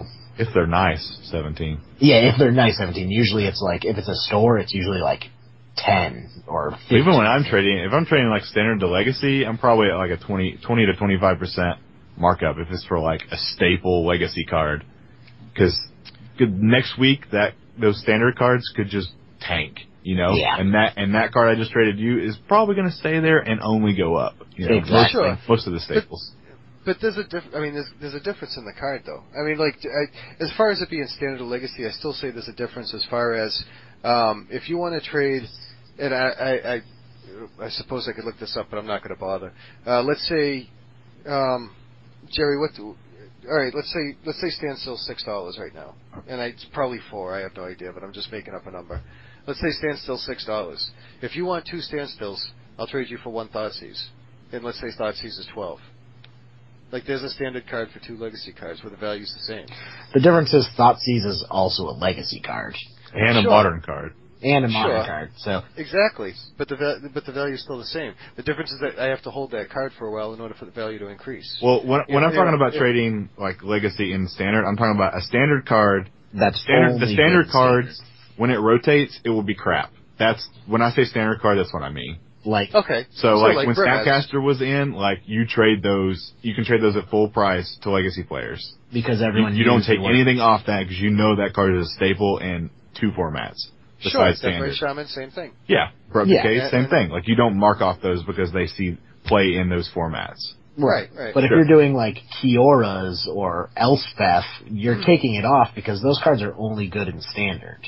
Yeah, for a limited time. There's another point, is that the longer I have to hold it, the more I have to take off. Because, like, right now, if somebody wanted to trade me, what the hell's that, Wingmate Rock? I don't know what that thing's going for. Is that like a $20 card? Around 10. Okay, what's the $20 one? Sarkin, maybe? Right, Is Soren close to 20? Alright, let's say Soren's $20, and somebody wants, I don't know, some $20 fucking legacy card I have, or maybe a play set of Daisies. I would have to hold Soren until Star City Games comes back around for me to trade it back to them. Yeah, but where are they going to give? They're going to give you $10 for it. They're not going to give me $10 because it's going to be 10 by the time that they get here. They're going to give me 5. Okay, even worse. Yeah. Yeah, exactly. Sure. Yeah. But I wouldn't have traded for that anyway because Soren's going nowhere and it rotates. Like, it's going to see no Bonner play. And of course it's not going to see Legacy play because Jace barely sees play and he's the best Planeswalker ever and costs the same amount of mana. In what, Legacy? Yeah. Yeah, I think he's going to start seeing more play now that Treasure Cruise is banned and the aggro decks are going to fall off. But yeah, Jace has been seeing a lot less play since Treasure Cruise was printed. Sure, but I mean, Legacy Planeswalkers are Liliana Jace, right? And maybe Elspeth. Jerry likes to pop in Elspeth, but he's really been playing Dak Faden. Oh, I mean, Dak Faden's been seeing a lot of... I mean, that's vintage, though, right? Well, no. Dak Faden's been seeing a lot of... actually, Dak Faden's probably not going to see as much play now that Treasure Cruise is gone. Well, actually, it doesn't... No, Dak... If you've been... Okay, you've been using Dak Faden... Yeah, I haven't, me personally, but the meta as a whole has been using Dak Faden to power out Treasure Cruises. That's like one of the cornerstones of the Grixis control list. I mean, the Grixis decks were using Dak Faden with Treasure Cruise to power it out. That's not to say Dak Faden's bad. He's probably still going to see Legacy play. He just got a few ticks off his power level with Treasure Cruise going, but Dig Through Time's still in the format, so that's good. He also combos really well with Snapcaster Mage. He's in the Grixis deck, so it's like you go Young Pyromancer into Dak Faden, draw 2 cards, put a Cabal Therapy in your graveyard, and then you sack it to the Young Pyromancer token, and then that's just value there. It's like you drew 2 cards and only had to discard 1 card.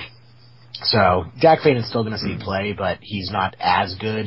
I mean, there's a lot of things that aren't as good now that Treasure Cruise is gone. Yeah, but you're going to have to see what happens anyway. We'll have to see. But back to Houston's original thing, Order of Planeswalkers, I would say, you're right, it's like it goes Jace, Liliana, Then I would say Dak Faden, and then Elspeth still sees a little bit of play in the Bant decks. But other than that, no other Planeswalkers see play. And then Tybalt. Point is, Sorin doesn't have a chance, is what I'm trying to say. Right.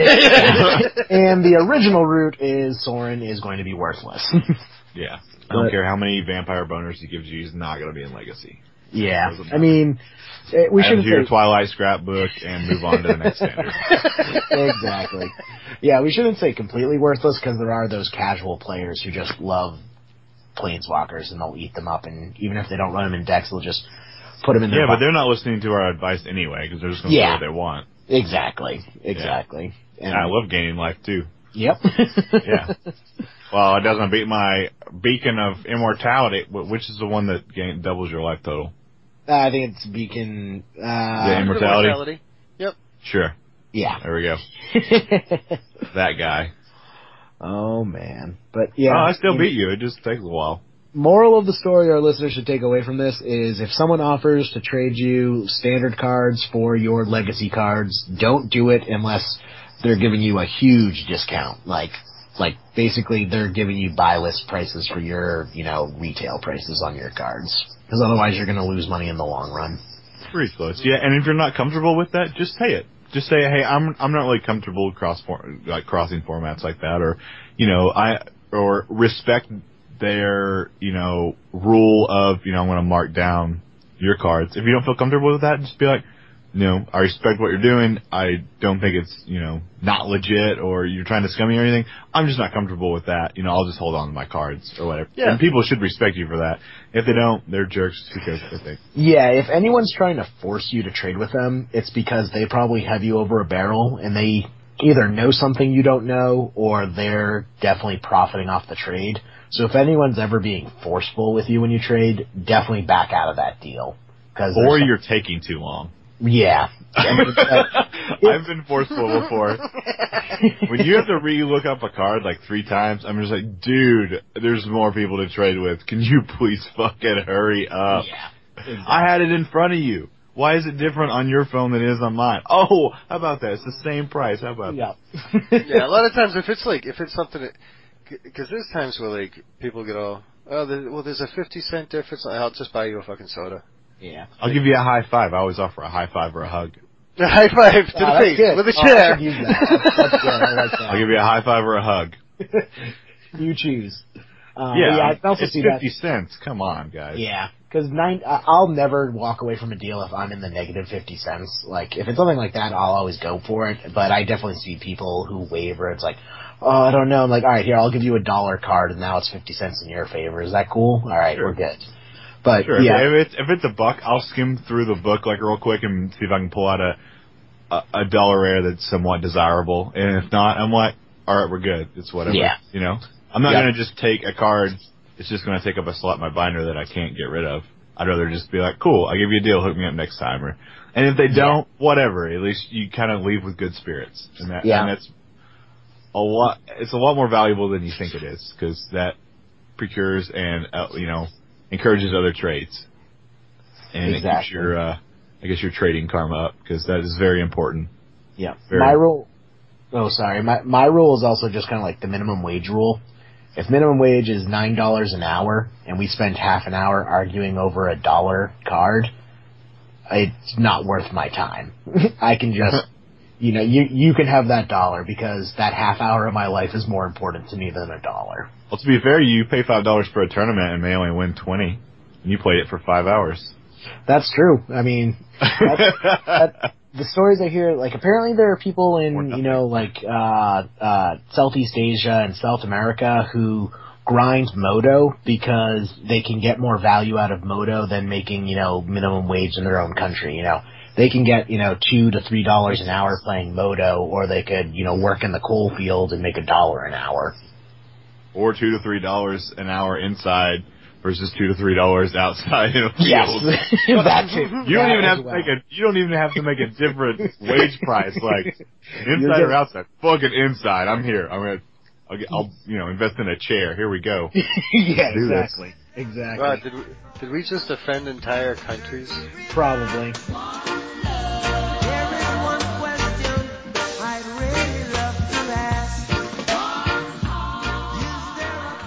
Ladies and gentlemen, I think we have a new addition to the podcast right now. We have the one and only High Judge CJ Schrader. How you doing, man? Hello. Was that high like H-I-G-H, Judge? It's according if you are or not. I wasn't sure if you were just saying hello.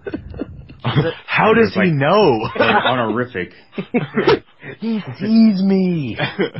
That must be. Was that the reference to the Bob Marley song? I got a judge question here, CJ. Here, that's convenient. How does banding work? It's almost like we needed a judge. Yeah. Listen, I'm not going to explain it, but we have an entire episode about it if someone really wants to. No. It's always just the fun go-to I have a judge question. It's not so bad. That's episode 82 if anyone really cares. Okay, carry on. Man, you must keep really good show notes to reference the number off the top of your head. Like I just looked it up real quick. Oh, I remember the name because it was from Christmas 2 years ago. CJ, like all judges, have a photographic memory, so don't ever get away with anything, kids. We all always remember. we only write down penalties for the scorekeepers because judges will never forget. It's only for public record. All judges have a hive mind, so when anything happens, it gets sent out to the hive. I think that's reasonable. Wow, I wish I had that during when I was taking math. Just any math. Just math in general. Well, I was going to just name all of them, but I felt like just saying math. I think it's referred to as maths. All the maths. All the maths. CJ, we've had a couple conversations already that we could definitely use some judge insight on. Okay. Right now we're actually talking about probably something that only comes up in the Legacy format. Well, actually probably Vintage too. But proxy tournaments. Yeah. Never legal. Yeah. Simple answer, simple question. Exactly. So I mean, DCI has said for obvious reasons Wizards wants you actually buying cards, even if they're not being printed anymore. That all proxy tournaments are obviously not sanctioned. But even if they're not sanctioned, you're still going to want to have judges there to answer the questions that just come up in general whenever you have a tournament. So have you ever judged a proxy tournament at all? Oh, no. No? No, not at all. I know the judges have their blogs and their discussion forums. Is there any discussion insight you could lend us about, running a proxy tournament or what to look out for? I hate to flat say no, but I was going to say, it's pretty simple, don't. Yeah, for most part, we don't worry about those because those aren't sanctioned. So, truthfully, you can fix anything however you want. You don't have to follow the rules anymore. You don't have to follow any rules. Less the tournament. Yeah. So most of the time, whenever a judge is involved in a proxy tournament, they're usually for charity because sometimes we'll have some for charity. I didn't realize. Okay. Yeah, sometimes people do, like a food drive, right? And they're like, you bring 2 cans of food, you get 1 proxy, for something like that. Yeah, what I was referencing earlier was our only Legacy events in Middle Tennessee were bringing a can of Campbell's soup to get in. Exactly. But, all I would really recommend about proxies, I don't know. I don't know if a judge, if I'm supposed to even, I would say same thing. I would say it's the same as an altar, right? You don't want it to be noticeable in the deck. So you don't want it to be too thick or something like that, or not feel like a real card. So I would wager, I haven't tried it myself, but I would wager a sheet of paper over a land and a sleeve is probably okay. But I'm not 100% sure of that. But kind of also in that same vein with altars is you don't want to alter the card to the point where it's unrecognizable. So if you were to do proxies, would you also kind of say you'd want to represent all the information? You don't want to just write, as we mentioned, FOW on a card and have it represent. I would prefer it. I mean, if I was playing in a tournament with proxies, I would prefer people actually printed out the proxies. At least do the bare minimum. Referencing the paper on the card, if of course if they don't use too much glue, just like a light glue stick or whatever, which is what we did to practice because we built a gauntlet. When we were learning Legacy, we wanted to play against the best decks and try to kind of train outside of the tournament, I guess. But but we didn't want like 1,000 basic lands flipped over with like 3 letters on them. We wanted it to seem like it. And the only difference I can tell, a difference between a real card and one with a piece of paper on it, if it was glued properly, was when you flick them in your hand. Of course, the one with paper on it is just a little bit. It doesn't bend as well as the other ones, and you can tell that. But as far as like shuffling, as long as you don't like bridge, as long as you just go like side to side or pile or whatever, like you can't really tell. When we proxied them up, we just use sleeves. Well, yeah, of course. Yeah, I never used glue. Right. You know what? I am a little. Curious. Sleeves over. Yeah, I got you. Yeah, just have the sleeves hold. I thought you meant like over your cards, and I was like, that's a good idea. There's a lot of people that don't play with sleeves anymore. No, but to hold the proxies in place instead of gluing them in, just kind of slip the slip of paper in. I got you. And then once again, this is unsanctioned, so I can't really care too much. Right. And that's something I was gonna kind of interject with too. I don't want to, CJ. I don't want to get you in trouble. I know you guys just had an episode a couple of episodes ago. You went over. When a judge is and is not representing. Oh yeah, due to the new code of conduct. Yeah, they have a code of conduct that they have to follow by. It's so I want to make sure that I don't want to get you into trouble over anything. I mean, this shit ain't Jerry Springer. I'm on, not Jerry Springer. So I am on this show as a judge and representing a judge. Therefore, I can't go spouting racist things, but beyond that, I don't think I'm we okay. do that either. Yeah, I don't think we do that either. I just didn't know if part of the code of conduct was like, maybe you're not actually maybe referencing anything about a proxy tournament, just as kind of not within the code of conduct of a judge. Again, I don't know. It's also not like you're recommending proxies either, because I remember a little while ago there was that writer for the Mothership. I can't remember his name, but he got fired under mysterious circumstances. And the rumor on the street was because in one of his articles, he was talking about people starting up EDH decks and not being able to afford the cards, that because it's EDH and unsanctioned, it's okay to proxy the cards. And Wizards took a lot of offense to it because he basically said, don't buy Magic cards. Yeah. So I mentioned my Type 4 last time, right? Yes. Yeah, let's just say I don't own, Oh, are they all proxy? Half the cards in that thing. Do me a favor, CJ, then. But anyway, so Jerry here has been trying to manifest a Phyrexian Dreadnought forever now. Yeah. I think we're good on that one, right? I think we're good on that one, but now there's just all these other things that have been cropping up that How did it work out? Cooler. It works. Well, I know that. I thought you'd been playing it in a deck. Yeah, we spent 3 episodes debating whether it works, and finally we decided it works. I thought you were trying a deck brew out. Oh, no, you're discussing if it worked or not. No, it was literally, it works. It's legal. But there is a brew. The brew is coming soon. I'm waiting for the set to officially release before I... 3 more episodes. 3 more episodes. You'll have one. But now, it's, some of our fan base, Brendan DeFozo, give him props for bringing this to light, is an awesome little Legions card. Yeah, I know. He hit me up early on Twitter when we started doing this because he had heard the episode with Celso, and I realized he had never even heard the episode with you because nobody ever heard the episode with you.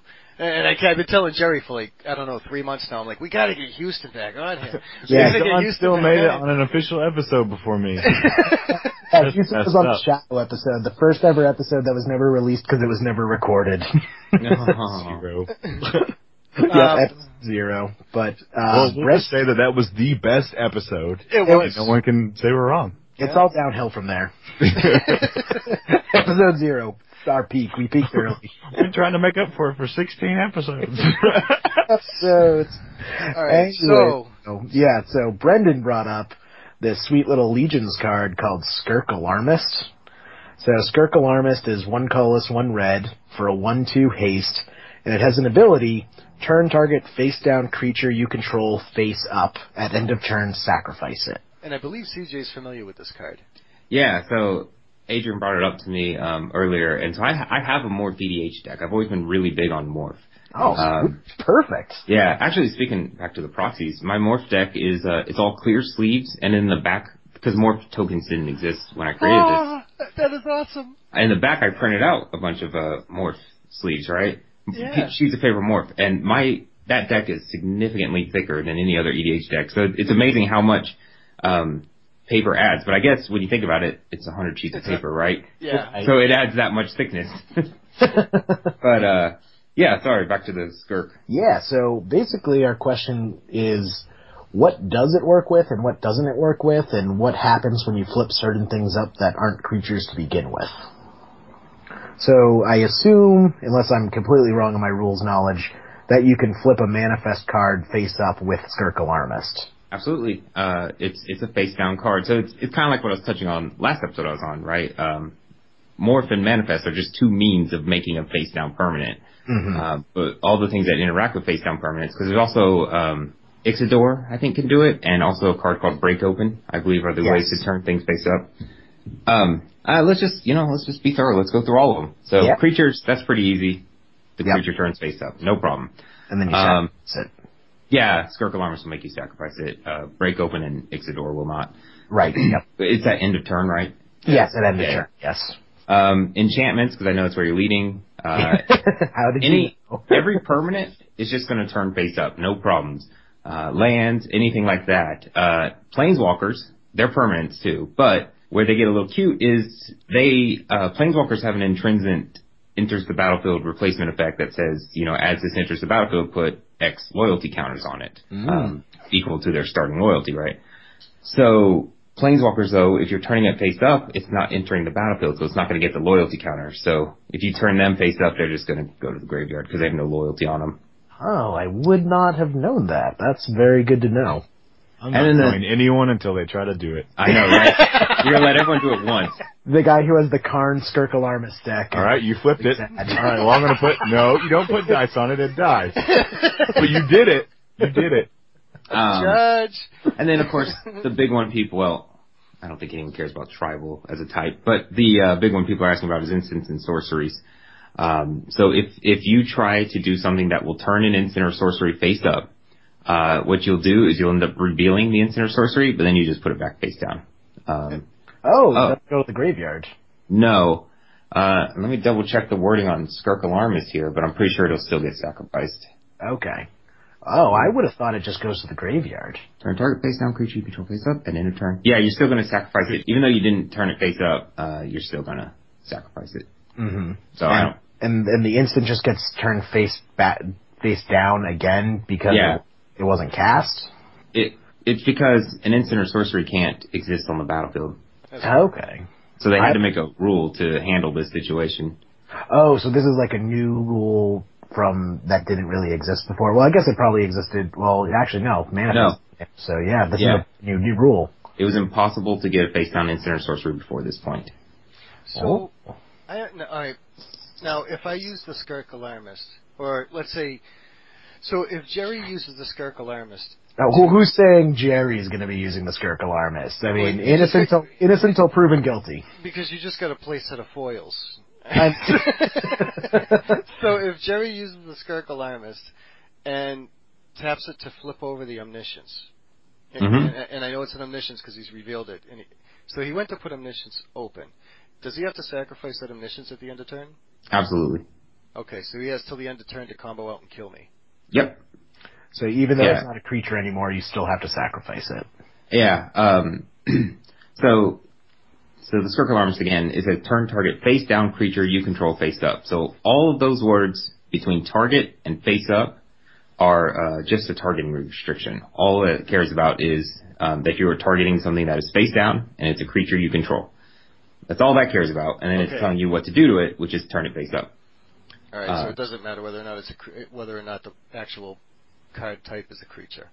Yeah, it won't matter after this ability has resolved. Okay. The rest of the card doesn't really care what it is. Okay.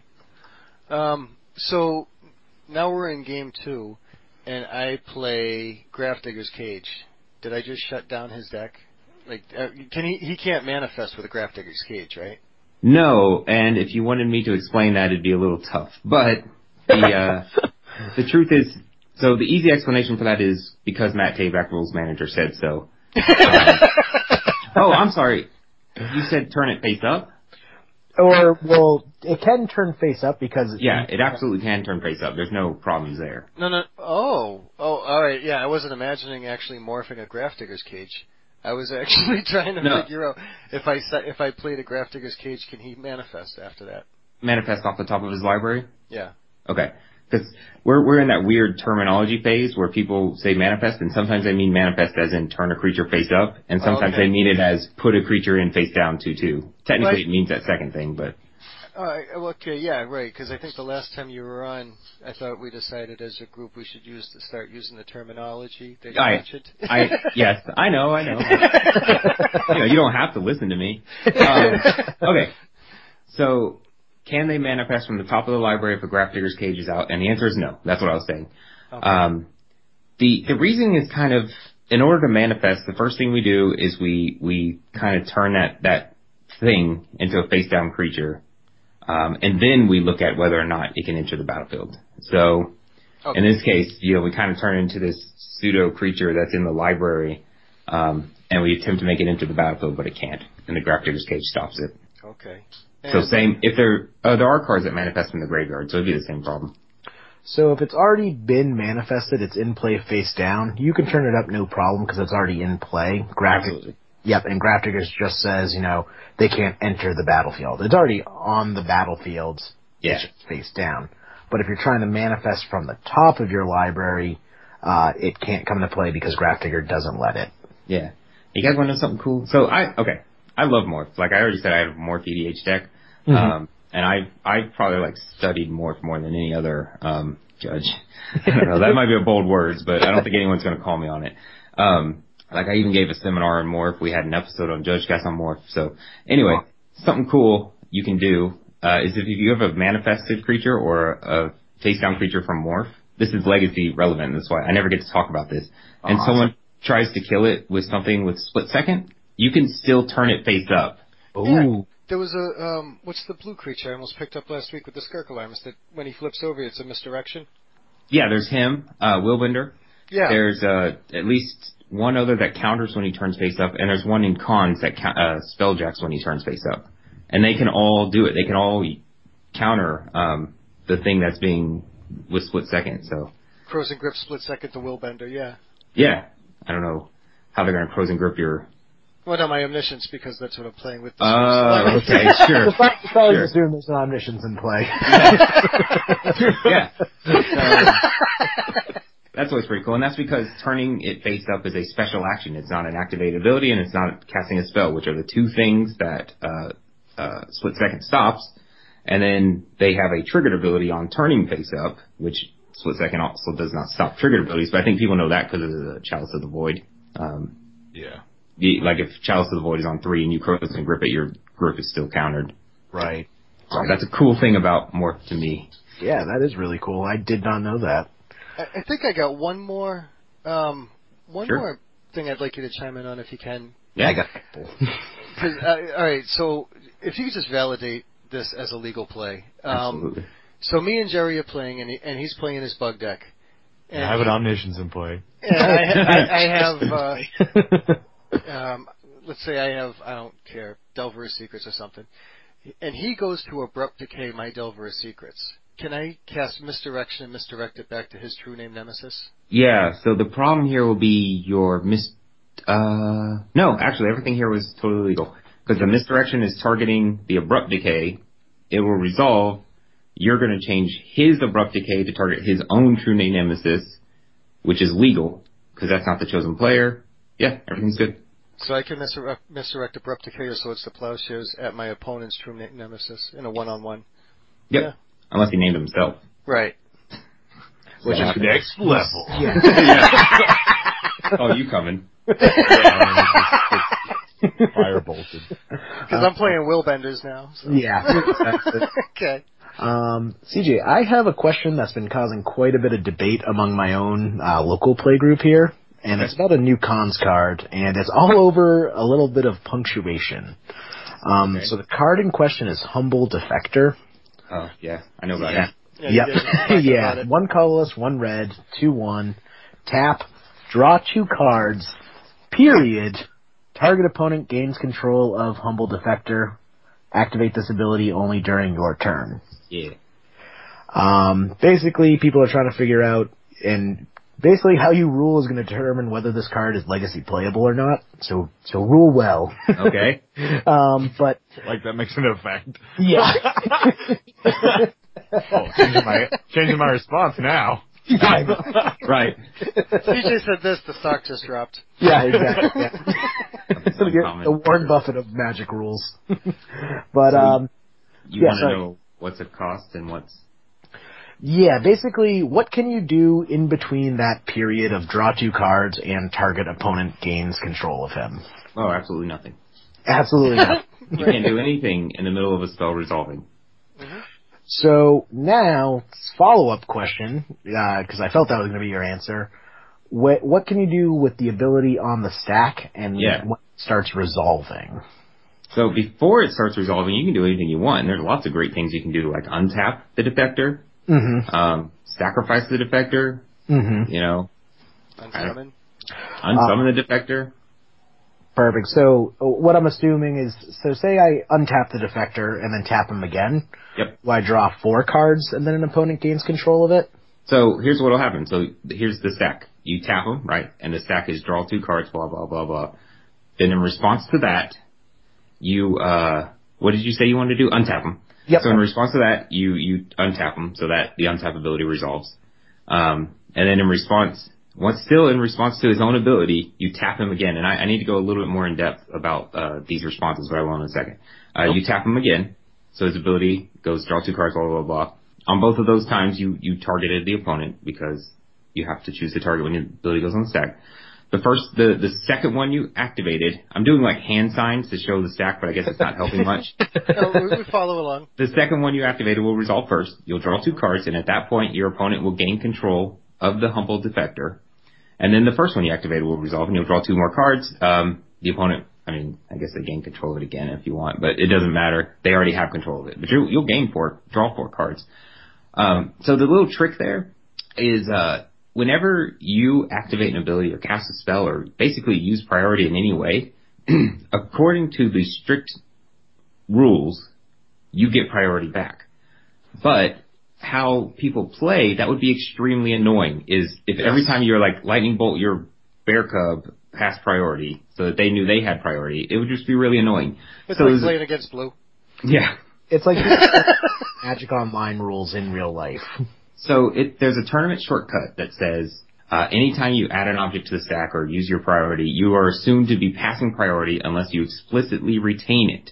Right. So why this is important is if you want to do this little combo, you have to say, use my humble Defector, retain priority, use my Kyora's followers or whatever we're using to untap it.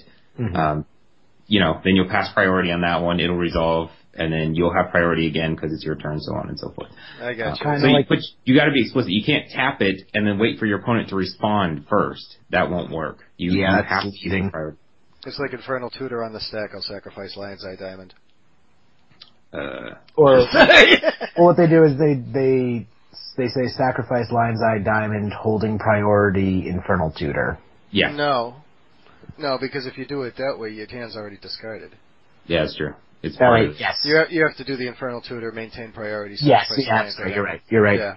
Yeah. All right. Anyway, so and one last caveat of that, because I was trying to argue with my friend because he thought this would work, but everything you said is followed up for what I thought was going to happen. But he wants to do Humble Defector, activate it, and then activate Sundial of the Infinite.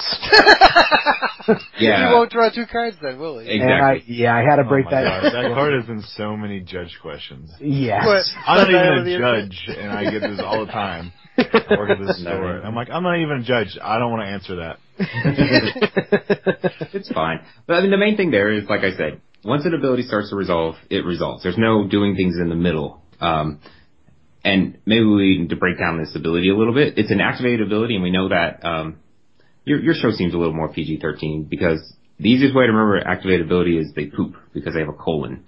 That's not, oh, that's cute. Let me see, that is the least concerning thing said on this. I know. I guess PG-13.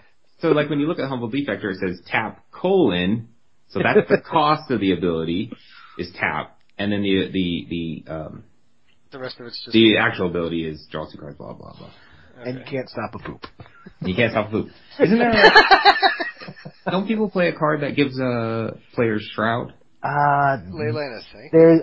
It's from Theros. It's the bear that gives you hexproof. Yeah. So just one thing to mention about this is if your opponent has Shroud, you cannot activate it.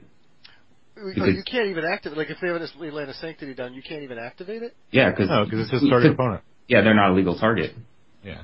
Oh, okay. Multiplayer match, you're fair game though. You can shoot just somebody else. Oh, I would not have thought of that. That's like one of the ones people activate Liliana with Leyline out and they don't even think and they end up having... Oh, I gotta discard a card. Yeah. Awkward. Well, no, Liliana's each player discards a card. Well, no, the sacrifice ability. So yeah. I thought it's the target opponent. Or even worse is Ultimate Liliana targeting an opponent with a Leyline of Sanctity out. That's real feel bads. Oh yeah. It took me a little bit to realize that I'm still getting beat by the Deathrite Shaman that's taken my cards out of my graveyard. When they're like burning me out of the instance, I had a Leyline down. And they're like, no, it's each player. No, just play Modern. You don't have to worry about that. Each opponent loses 2 life. Nah, I don't want to play Modern. It's too much affinity for me. So another thing with Liliana, just to be clear, if you're in a competitive or even a regular REL event and your opponent has Shroud and you're like, sacrifice a creature, no judge is going to say you have to target yourself. We're going to say you made an illegal play. We're going to rewind. Oh, okay. So, just to be clear. Okay. I think the people in our play group are gentlemen, so there are many times I've been playing opponents. I would have made them sack it, dude. Many times where I've been playing opponents and they'll do something along those lines, and I'll say it's okay, we can rewind this, and they're like, no, I made that decision. I'm going to live with my mistake. That's how I become a better player. Yeah, that's actually how I went. We'll talk about that later. Good to know that in like higher level, if you're in like the final rounds of the GP, and that's the difference between you losing and winning. That's a good thing to know. I said you'll get a warning for game rule violation. So. Oh, okay. It's not like a free take back. There is a warning because you made an illegal play, and now we fix it by rewinding the game. Mm-hmm. I hold myself to that same regard, but I also hold my opponent to that as well. It's like if I cast something that I didn't mean to, like I targeted a creature that I didn't mean to, but I said it out loud. Like this actually happened to me on pre-release because I misread a card, and I cast it on the incorrect creature, but I stated the incorrect creature, and I said, this is not what I wanted to do, and this is the last round, this is the last game or whatever, and I said, if you'll allow me to take it back, then I will, and I'll target this other creature, but if not, I'm fine with this, because he was like, oh, you can take it back or whatever. It's like, I'm okay living with this, this is what I cast, because he was like, oh, I didn't hear you say what creature it was, and I was like, well, this is the one I stated. I said this one. I meant to do this one, but I said this one. This is my play. You can totally hold me to it, and I'm not gonna get mad at you. But if you'll let me take it back, I'll put it at that one. And he let me take it back, and I was like, okay. But I usually I'll do that, or I'll just be like, yeah, well, I'll just live with it. I was dumb, and hopefully I won't do that ever again. Yeah, I like doing that in low level events too, just because that is how you get better. If you give yourself freebies and takebacks, your muscle memory is just going to feel like you can do that whenever. And then when you actually get to a competitive REL event, you're going to make those mistakes and you're going to be forced to live with them because your opponent's not going to let you take them back. And Sure. And I play the same way. I don't. If I make a mistake in my play, I never ask for a take back. But what I was discussing there was specifically, it wasn't a mistake. It was breaking a game rule. So there is a difference there. No, 100%. It just reminded me of that. Yeah. But I'm the same. I'm the exact same. I'm like, well, I messed up. I won't get better if I don't, Yeah. My only exception is, like, playtesting. If we're playtesting, like, a matchup, and we need to know how the matchup, unravels, or, which deck is better, it's not really, me against my opponent. It's more like this deck versus that deck. Yeah. We'll do takebacks because an optimal player with this deck should not make that play. Right. We should play like they're playing correctly, especially if we notice it before it goes too far. It's like, no, this is the correct play. We should do that. That's a more likely scenario. And then, if you get to the tournament and you play against that deck and they screw up, then cool, but you were ready for the opponent not screw up. Yeah, the other thing I do take back saying is EDH, because usually we're not 100% sober, and usually there's way too many things going on. Sometimes there's like 50 permanents on the board. It's like, I didn't know I couldn't cast instants. Sorry. Didn't see it all the way across the table. Yeah, exactly. I didn't know I had to pay an extra, or you drew a card. Like, do we have any other questions for CJ? Any other judge questions? I got a couple if you got a little bit more time, CJ?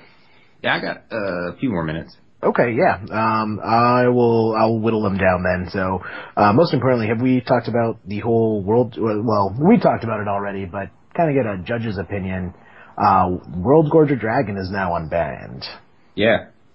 So, I always thought the main reason why World Gorger Dragon was banned in the first place was because of the infinite loop combo with Animate Dead, and no other legal permanent. Has there been any rules released or anything about how to handle in tournaments going forward? What happens when an opponent makes that infinite loop? No, it's a draw. It's pretty standard.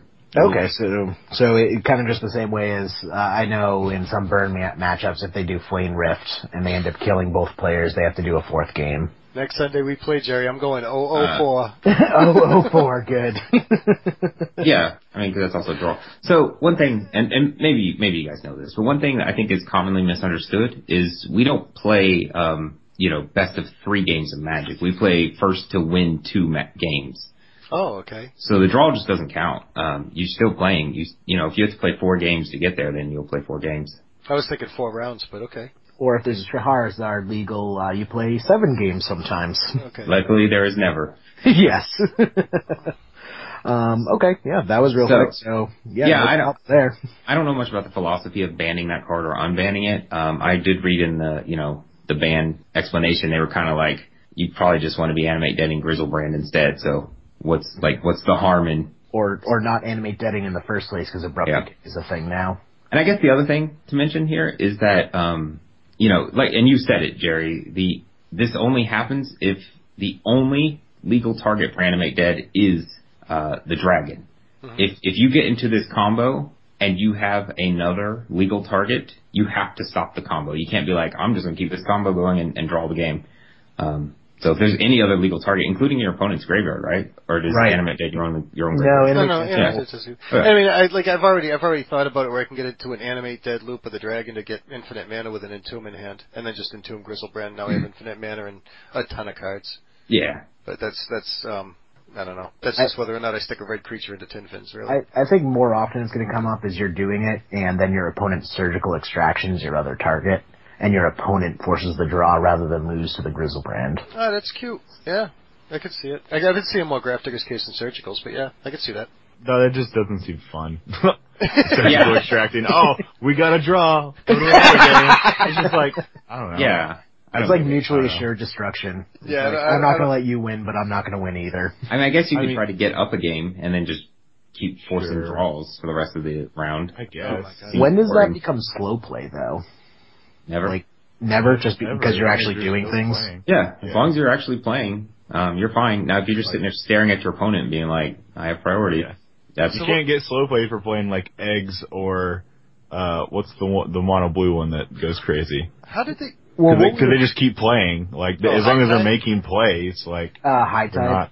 High Tide. Yeah, like that. Both like that and eggs took forever to go off, but it's not slow play because they're still doing actions, still casting cards, still tapping, still doing stuff. It just takes forever. Like if you're in a legacy tournament and you're like, this round has been over for 20 minutes, what is happening? It's usually High Tide, because or miracles. We're untimed and they can spend 10 minutes on one turn, even though we have 5 additional turns.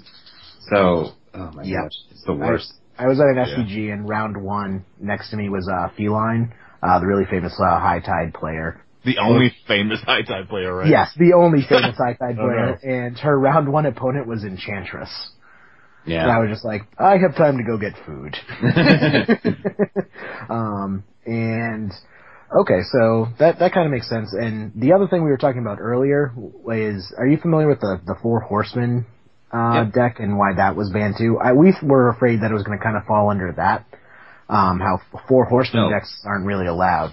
Okay, I can explain the difference. Yeah, definitely. Wait, we're talking about cards or we're talking about alcohol? This is a legacy deck. Very, very unknown legacy. All right. So, I actually have no idea what Four Horsemen does, but I do know why it's banned, and I can explain that. It's not banned, first off. Yeah, that's what I was saying. It's frowned upon. Yeah, it's frowned upon. I know what it will do. So, here's the thing. If you're doing a loop, you need to be able to say, I'm going to repeat this loop this many times, and this is what the game state will look like at the end.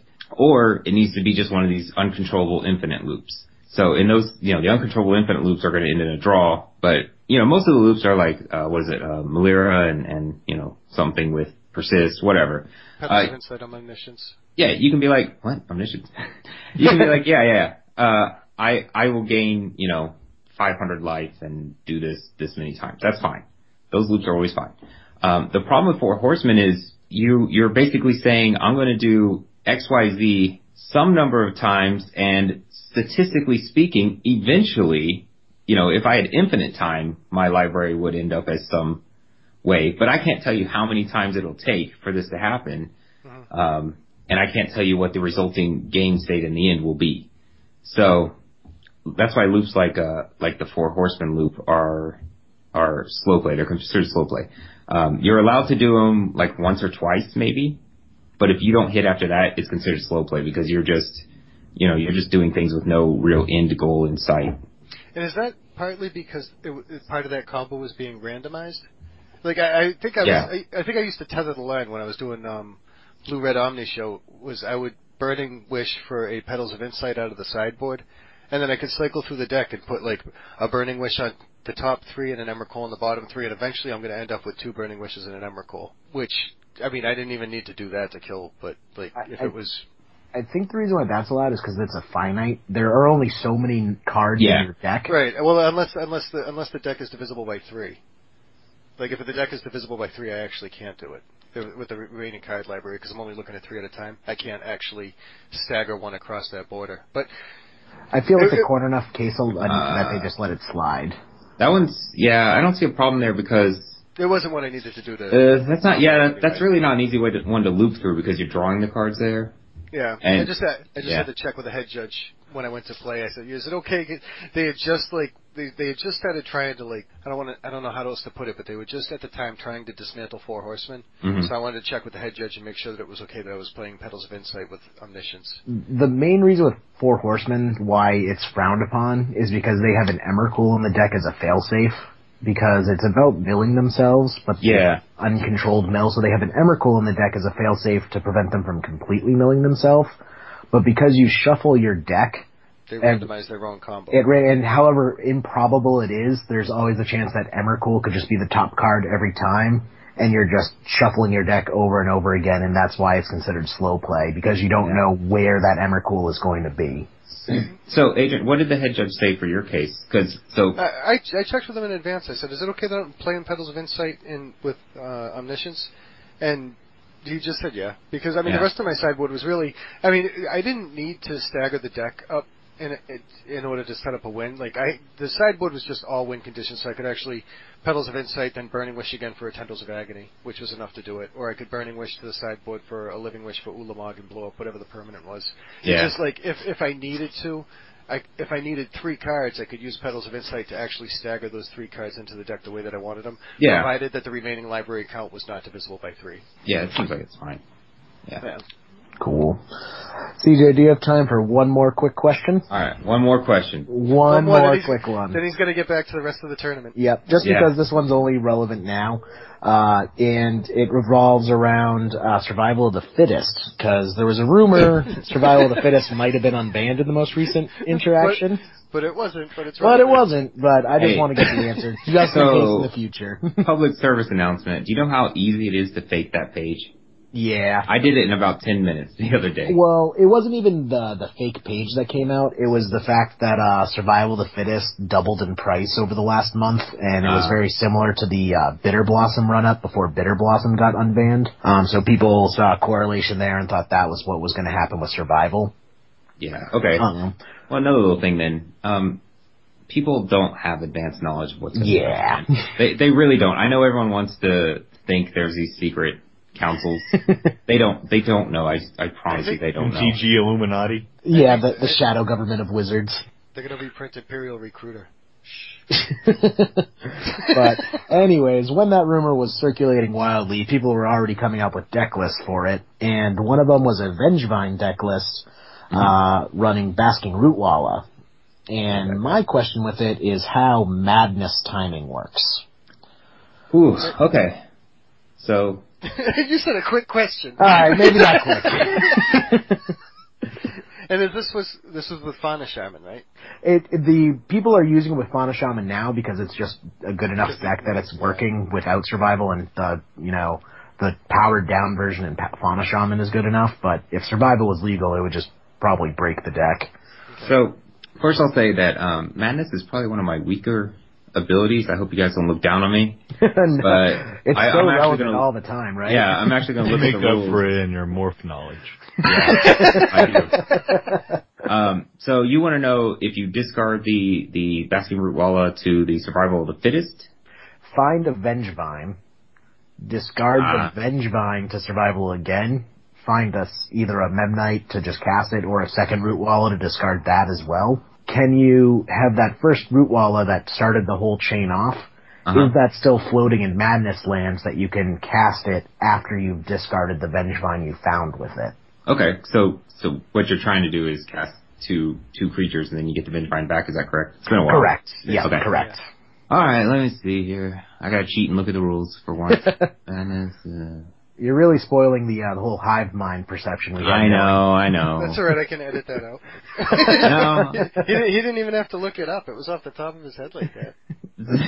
Yeah. Some real judges, quick. okay? Every once in a while we do have to look something up, but you may want a top deck. Judges want a top of the head. So Houston, while he's looking that up, Houston, this is just the most fun I've ever had watching an SCG, any legacy game. One of the guys in the Facebook group, anyways, was playing Shardless Bug, and he had a Sylvan Library down, and his opponent was playing Punishing Jund and had out Chains of Mephistopheles. Are you familiar with either one of those cards? Yeah, I have to look at Chains again. The fun thing that was the thing that was so fun. Because I know it usually it does something different than it says. No, not completely, but it's got a long. Well, I have to look up the Oracle. Yeah, it's just one of those cards where you could have a foreign version and it doesn't matter. Yeah.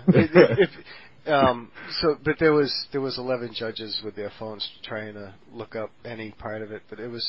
Adrian, if you remember last time CJ was on, he stopped at that because he solved it on his own. Yeah. Well, he solved it on his own in like 2 seconds. Yeah. He's like, I don't understand what the problem was. I'm like, I don't know. I thought it was just awesome watching 11 judges with their phones scratching each other's head. So, Madness. Yeah. So first off. So here's what Madness does is, the first thing is if you would discard it, you can, instead put it in exile. Well, you still discard it, so it still triggers Waste Not if anyone cares. But you put it in exile instead of putting it into the graveyard. So that's the first ability. Then the second part of Madness says, so when this card is exiled this way, its owner may cast it by paying whatever cost, so 0 in this case, rather than paying its mana cost. If that player doesn't, he or she puts this card into his or her graveyard. So what does that mean? You discard the... So is there any way for you to get the Vengevine first? I guess if you had Vengevine already, you could just... I think that this would work anyways if you started with Vengevine instead of starting with Rootwalla.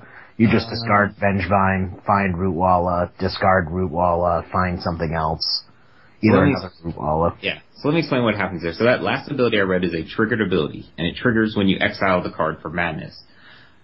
What that's going to mean is that triggered ability is going to go on the stack basically the moment you discard the Basking Rootwalla. So you'll have triggered ability to cast Basking Rootwalla.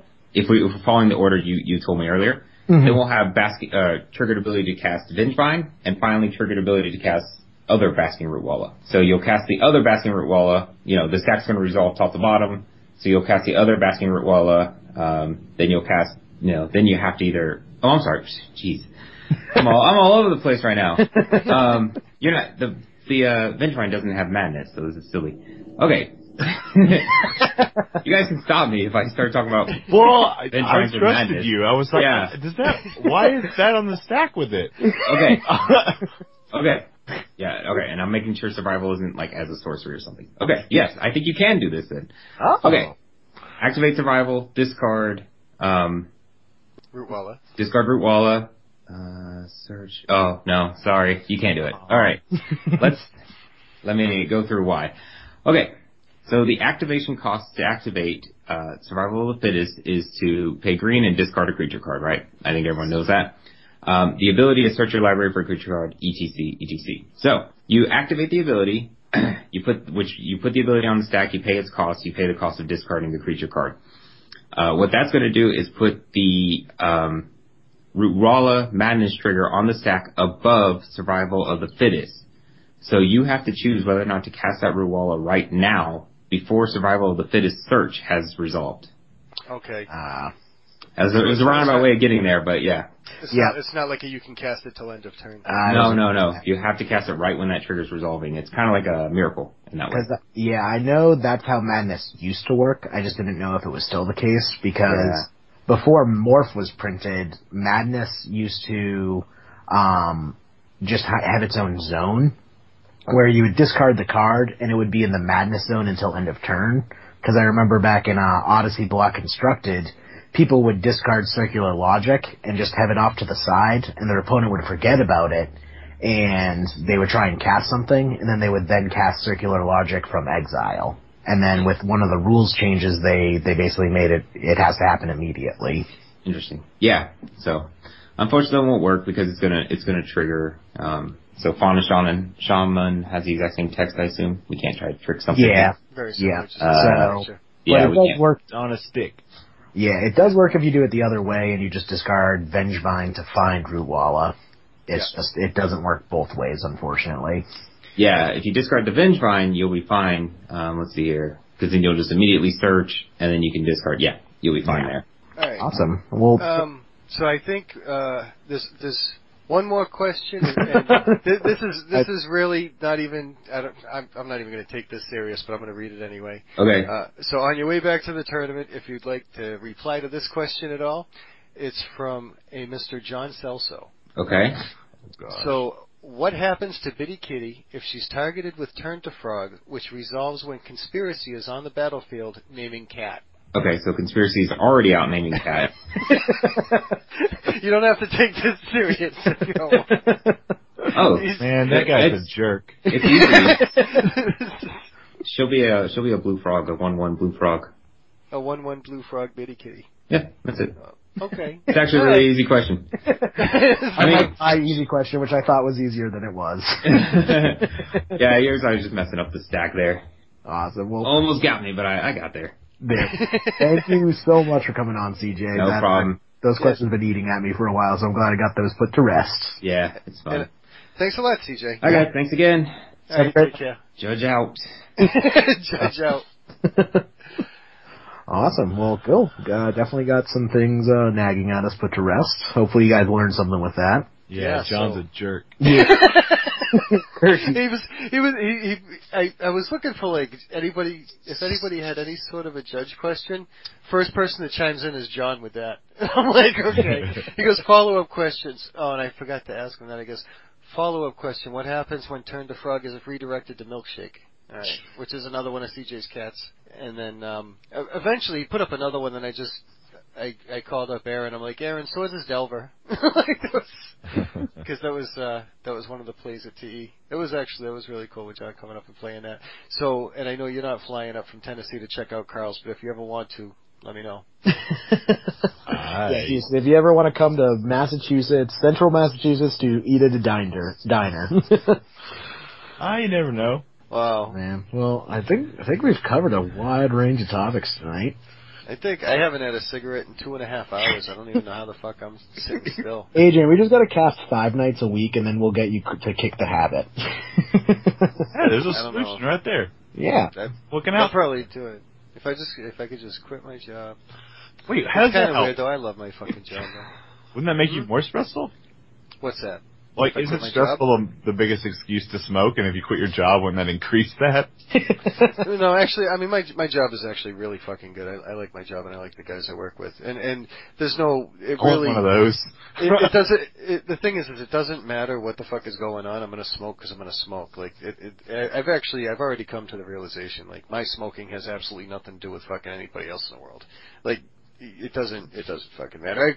I think I quit for like 2 or 3 months ago, some point last year.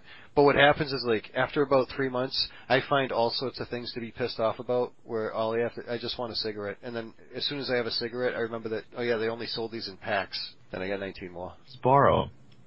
You know how much I hate doing that a fucking guy? Event? I hate that fucking guy. You know, can I get a cigarette? And, you know, it's not guy. It's not singular. There's fucking 130 of them. Yeah. You know what? Here's a little cute thing, right? Last time we were at the fucking local store and we're doing the tournament. Me and a couple of guys go outside to smoke a cigarette. Guy walks up and he looks at my buddy Aaron, who was with me. He's like, "Can I get a cigarette?" Aaron gives him a cigarette. The guy's standing around. "Hey, you got $1?" I'm like, "What the fuck was that?" Aaron's like, "No." And the guy had his own lighter. I'm like, "Wow, I thought he was going to ask you for a cigarette, a lighter, $1. You got a job, anything I can do?" Yeah. You know, I'm like, what the fuck is going on? Want a blowjob? Matter of fact, trade you a cigarette for it. See, my go-to is whenever I'm outside of a bar, and someone comes up and they see me and I'm just like, I bummed this one myself. So they can't argue. I just always say last one. I don't smoke. And people will ask me that, like, "Hey, can I bum a cigarette?" And I'm just like, I don't. I just smoked my last one. But I say that every time, and that guy will come up to me next round, and just be like, "Yeah, I can bum a." This is like at a GP though, not like a local store. He came up to me next round. I was like, "Oh, I just smoked my last one," because I would just go outside and talk to my friends that did smoke. Yeah. See, luckily, I'm only a smoker when I drink, so I've definitely seen that, going outside and just seeing like smokers row outside the GP. Well, I thought you just said you only smoke when you gamble, when you're at your birthday. I mean, I only gamble when I drink, so that I only smoke and gamble when I drink. Like during How the often weekends, do you drink? like a chain of events. I'm pretty sure during the weekends of a GP, like the Magic community has like some small percentage of like destroying the ozone layer, like ourselves. Oh, I thought you were going to say affecting the economy of Virginia. Oh, no. All those tobacco plantations rolling in profits. No, it looks like just a smokestack going up. Like if you go off in a distance, you go get some food and you're like on your way back and you're like, "Oh, where's the event? Oh, there's a cloud of smoke. It's right there. Smoke Found it." I always wondered that too, especially at like GP New Jersey, is with all the smokers. If the building ever went up in flames, like it would significantly affect the Magic economy, because all these millions of dollars, or I don't even know, probably getting close to $1 million in cards, counting vendors and players, just up in flames. Yeah, it's like 10 vintage decks gone. Yeah. Then what would happen to Legacy? But let's be honest, that building was not going down, because I saw pictures of that place. It looked like a parking garage. Oh, it was. It was like a that thing's not going down. Oh, GP New Jersey? Yeah. There was very little fabric in that entire place. And I bet everyone in John Avon's line would have died. They wouldn't like give up their spot. They would have just died, burned to death. Yeah, ladies and gentlemen, we have a fire alarm. I'm like 37th in line. I'm gonna wait it out. Yeah, I'll take my chances. John Avon, and there's a fire. Like, clearly I picked John Avon. Clearly. One of my friends waited in that line, and he waited for like 2.5 hours, and he got like 5 card signs, and he said John Avon's been there for like 8 hours, and he's still chipper as all hell, having conversations with people. So props off to that guy. Props off to Cheery Stanima. Cheery Stanima. Well, speaking of props off, what the fuck is Cheery Stanima? Just let it go. Let it go. I just changed a couple, letters. You know? Yeah, put the wrong emphasis on the wrong syllable, right? Comes to twisting. Okay. Top 8 pairings have been posted. Adrian, anyone you want to scoop into top 8 tonight? Yeah. I'm going to start by scooping at TNS Ginger Ale into top 8. Who's that? That's Houston. Hey! And people can find him at TNS Ginger Ale on Twitter. They can find him at Tap and Sack on the MTG Cast Network. And without him, I would have never figured out what the hell I was supposed to do in order to press record. Yeah, so I'm glad you returned with us for a second attempt. Anyway, yeah, it's great. A good time. First unofficial guest.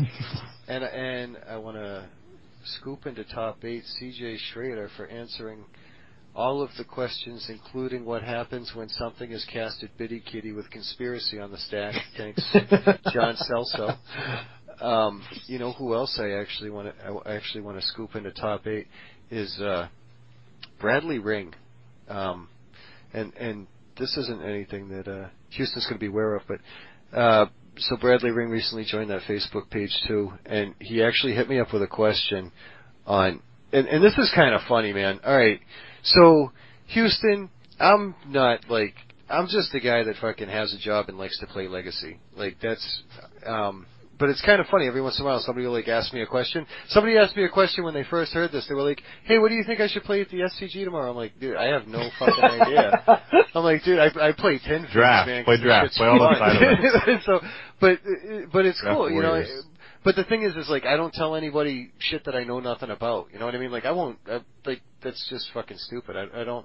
I know my limitations. Like I'm not about to start talking about fucking miracles because I don't play it. I know it takes some skill to play it because I played against people who proxy it up and I stomp them. But so this guy actually asked me about his mud deck, and I am not familiar with mud, and so I wanted to scoop in the top 8 Bradley Ring anyway. And Sorry, we couldn't help you. Well, no, I have advice. Well, no. Pray that your hand's good, because if you're not, you have to mulligan it, and if that one's not good, you probably have to go to the next game. Well, no. What I ended up doing is the other person I want to scoop in the top 8 is Aaron Gazaniga, because he's the guy that I know that knows mud. I asked him if he would give Brad any information on his deck, and so it was. Yeah, if we can't give you advice, we'll point you in the right direction. Yeah, because we know enough people that play enough different types of decks. This guy's that we know, like, you know, I mean, I was saying, I'm like, if it's strong and it's not blue, Aaron knows how to play it. If it's a combo deck, I may not be the best, but I'm probably fucking familiar with it. If it's something that's like pretty obscure, Jerry knows what's going on with it too. But like there's guys that we play with, like Nick is Reanimator. You know, like there's just guys that have their specialty. You know. Yeah. But anyway, so Houston and Aaron and Brad and CJ Where? and Jerry. Just because. Awesome. Thanks.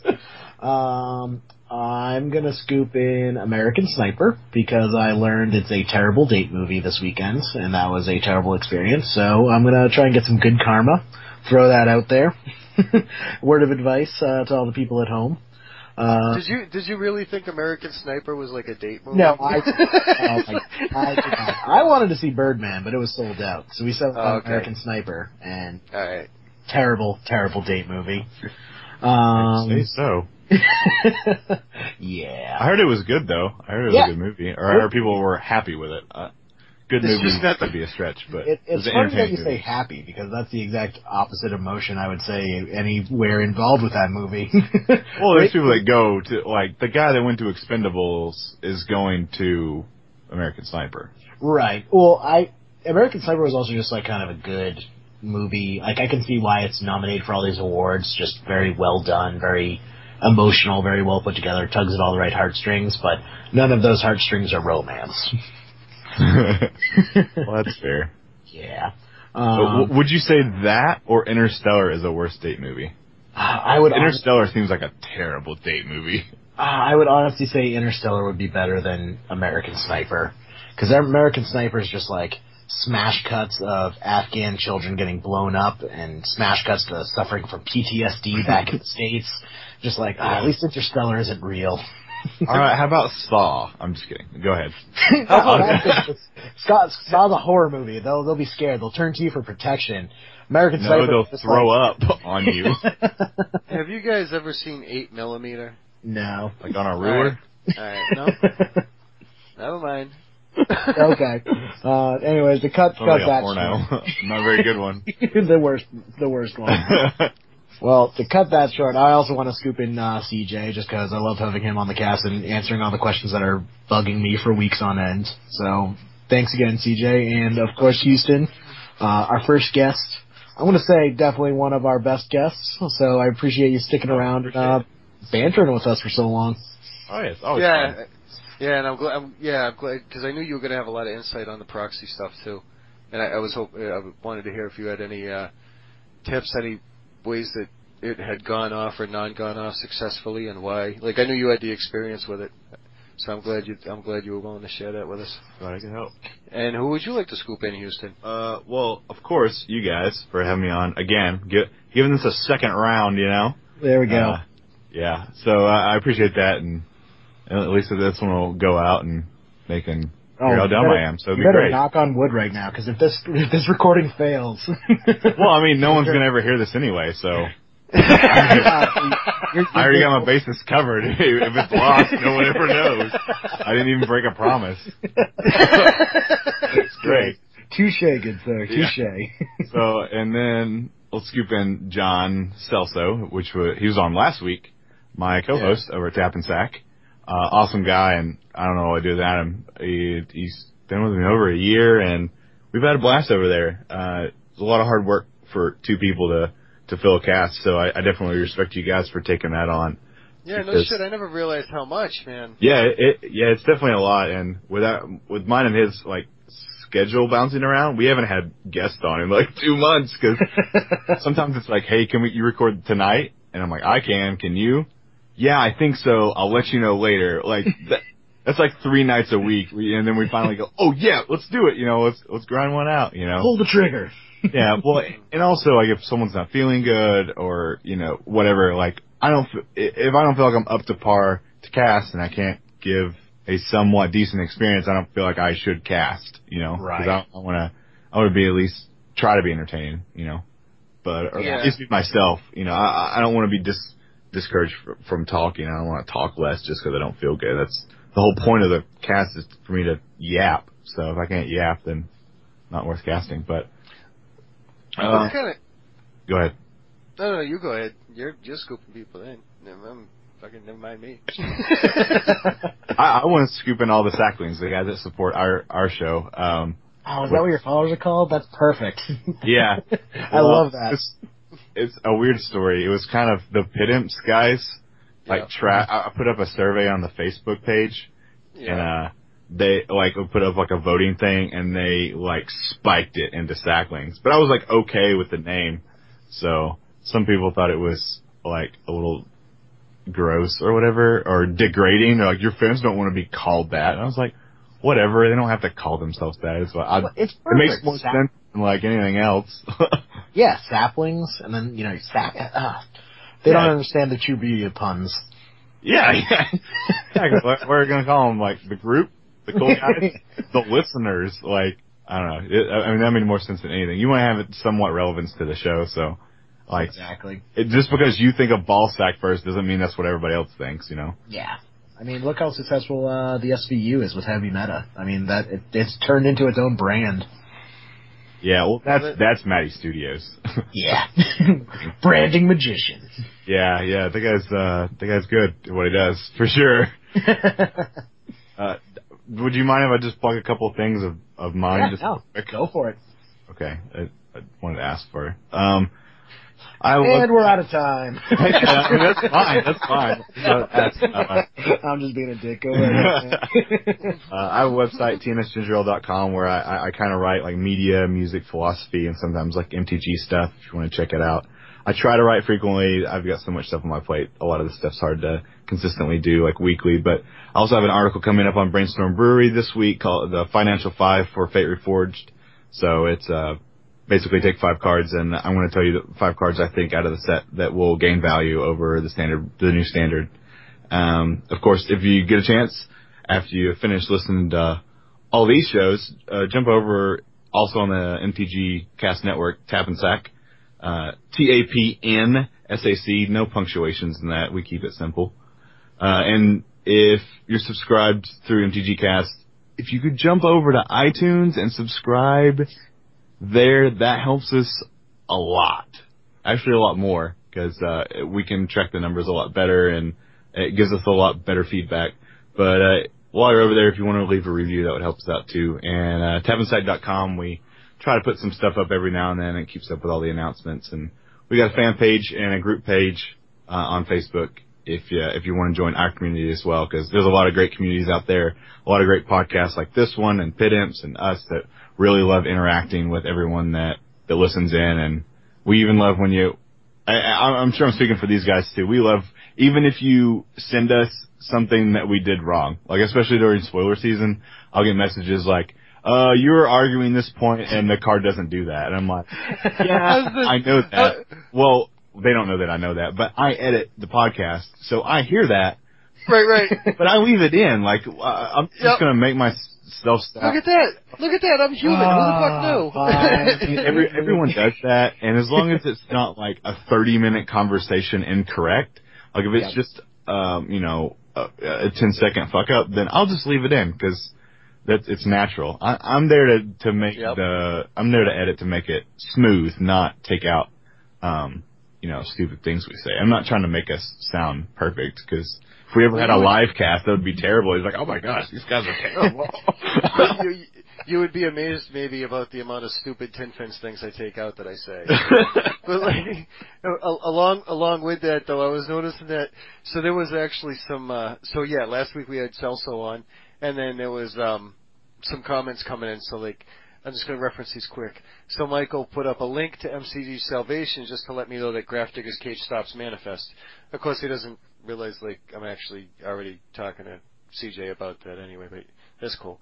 2 steps ahead of you, man. It also manifests on Planeswalkers as a non-bow, and I actually thought that you had mentioned that last week anyway. So I just kind of replied to him, yes, I believe you are correct, good sir, thank you. Is Omniscience still open game though? And I never heard back. So, Allie also said, thanks for going over Tiny Leaders, great podcast, good to hear one on Legacy, good job. Oh yeah, that topic, after we had on the cast, took off way more than I thought it was going to. Yeah. Tiny Leaders, it sounds like. Yeah, we had like a 30-minute segment about it or something, and man, that just took off. It's like no one's talking about anything else for like 4 days. It's all Tiny Leaders. Everybody's brewing up new format. Oh, it's because that format sounds sick. It sounds like fun. Brainstorm Brewery brought it up too. We were just like, did we have to transfer over to like a Tiny Leaders cast? Like, what the hell? I'm gonna put one together once I finish. I'm making a Prime Speaker Zagana. It's my first ever like not from the box EDH decks. Because before I just bought all those Commander. I don't think you can use Prime Speaker Zagana in Tiny Leaders. No, I'm just saying, after I make Prime Speakers, I'm above the rules. And then, also if you're going to any events here soon, I'm going to GP Memphis on February 21st through the 23rd, and I'm planning on attending GP Vegas. So if you're going to any of those, definitely hit me up, tweet at me at TNS Ginger Ale if you want it. I do make a list, like a month before the event. I'll start making a list of like people to meet. So if you tweet at me, then I'll try to put you on that list, and I try to get to everybody or whatever. But I'm actually going to keep that in mind, because a couple of the guys I was going down with bailed out, so now I'm even debating whether I should go down or not. But Memphis or Vegas? Vegas. Okay. But yeah, I mean, I know everyone who's anyone's going to be at Vegas, but it's good to know people you actually know. Yeah, absolutely. Maybe I'm okay to be a no one. I'm okay to be a nobody. Are you going to Vegas? I didn't know you were going or not. No, I'm a nobody. I don't know what that means. If anybody who's anybody is going to Vegas. I see. I thought I'm probably not going to Vegas, and I'm nobody. I didn't mean it that way. I thought it was a self-conscious comment. I was like, you're a person? We had a conversation with somebody, so. No, I've just been debating, actually I haven't really, my debate has really been Seattle, like the Legacy GP. What's the format in Memphis, Houston? Standard. So I'm debating Seattle, and that's Legacy, and I have I just got no interest in Modern. Like Modern Masters Limited, like that kind of sounds like fun, and running into a whole shitload of people, that kind of sounds like fun. I mean, keep in mind, I'm in Tennessee, so Memphis is in Tennessee. So. Right, no. I'm not fuck yeah, Standard, I can't wait. It's not that. I have to encourage myself to play, because I enjoy actually enjoy limited right now more than standard, which is actually the first time in my career. I could always playing. I could always go down there and do legacy side events anyway. Like that's all cool. You know, it's yeah. But like I think I'm relative. Yeah. All right. Everybody is younger than me. I'm kind of getting used to that idea. So like, if I actually thought about GP Vegas, I have to actually convince the wife that I'm going to take the time off of work to go fly down to Vegas for a Magic thing. And Jerry just saw how nervous I was just going to Mohegan Sun with him. So like, never mind for Vegas. Yeah. Mohegan Sun's a casino in Connecticut. We've gotten into arguments with slot machines. Don't go to them. Go play Magic. Yeah. Yeah, but then I got to tell her, oh no, I'm going to go over to Vegas without you. That's a problem. He's in. Adrian's going to be playing Magic, and Lita's going to be, oh, the flashing lights, they're amazing. That's what she loves. It blinks and it spins and it does cute little things, and I'm like, yeah, and it just yeah, honey, but you lost $1,000 and I lost $50. Yeah. Yeah, right. Well, because of your blinking lights. a lot of I think that's probably one of the reasons I play Legacy too. Is like at one point, if I go down to the casino, I give myself like it's 1 hour or $100, whichever one's gone first. And like one day I just left there, I'm like, I could have got fucking candelabra or Thanos for that shit. So I just ended up getting candelabras. I'm like, fuck this, I'm just gonna play Legacy. Yeah, I was at the blackjack table and I kept putting down Tarmogoyfs and they wouldn't accept it. We accept this. Yeah. We're gonna have to go buy Star City Violet's price though. So. Yeah, of course. Alright guys, I gotta take off, but pleasure as always. See you next week.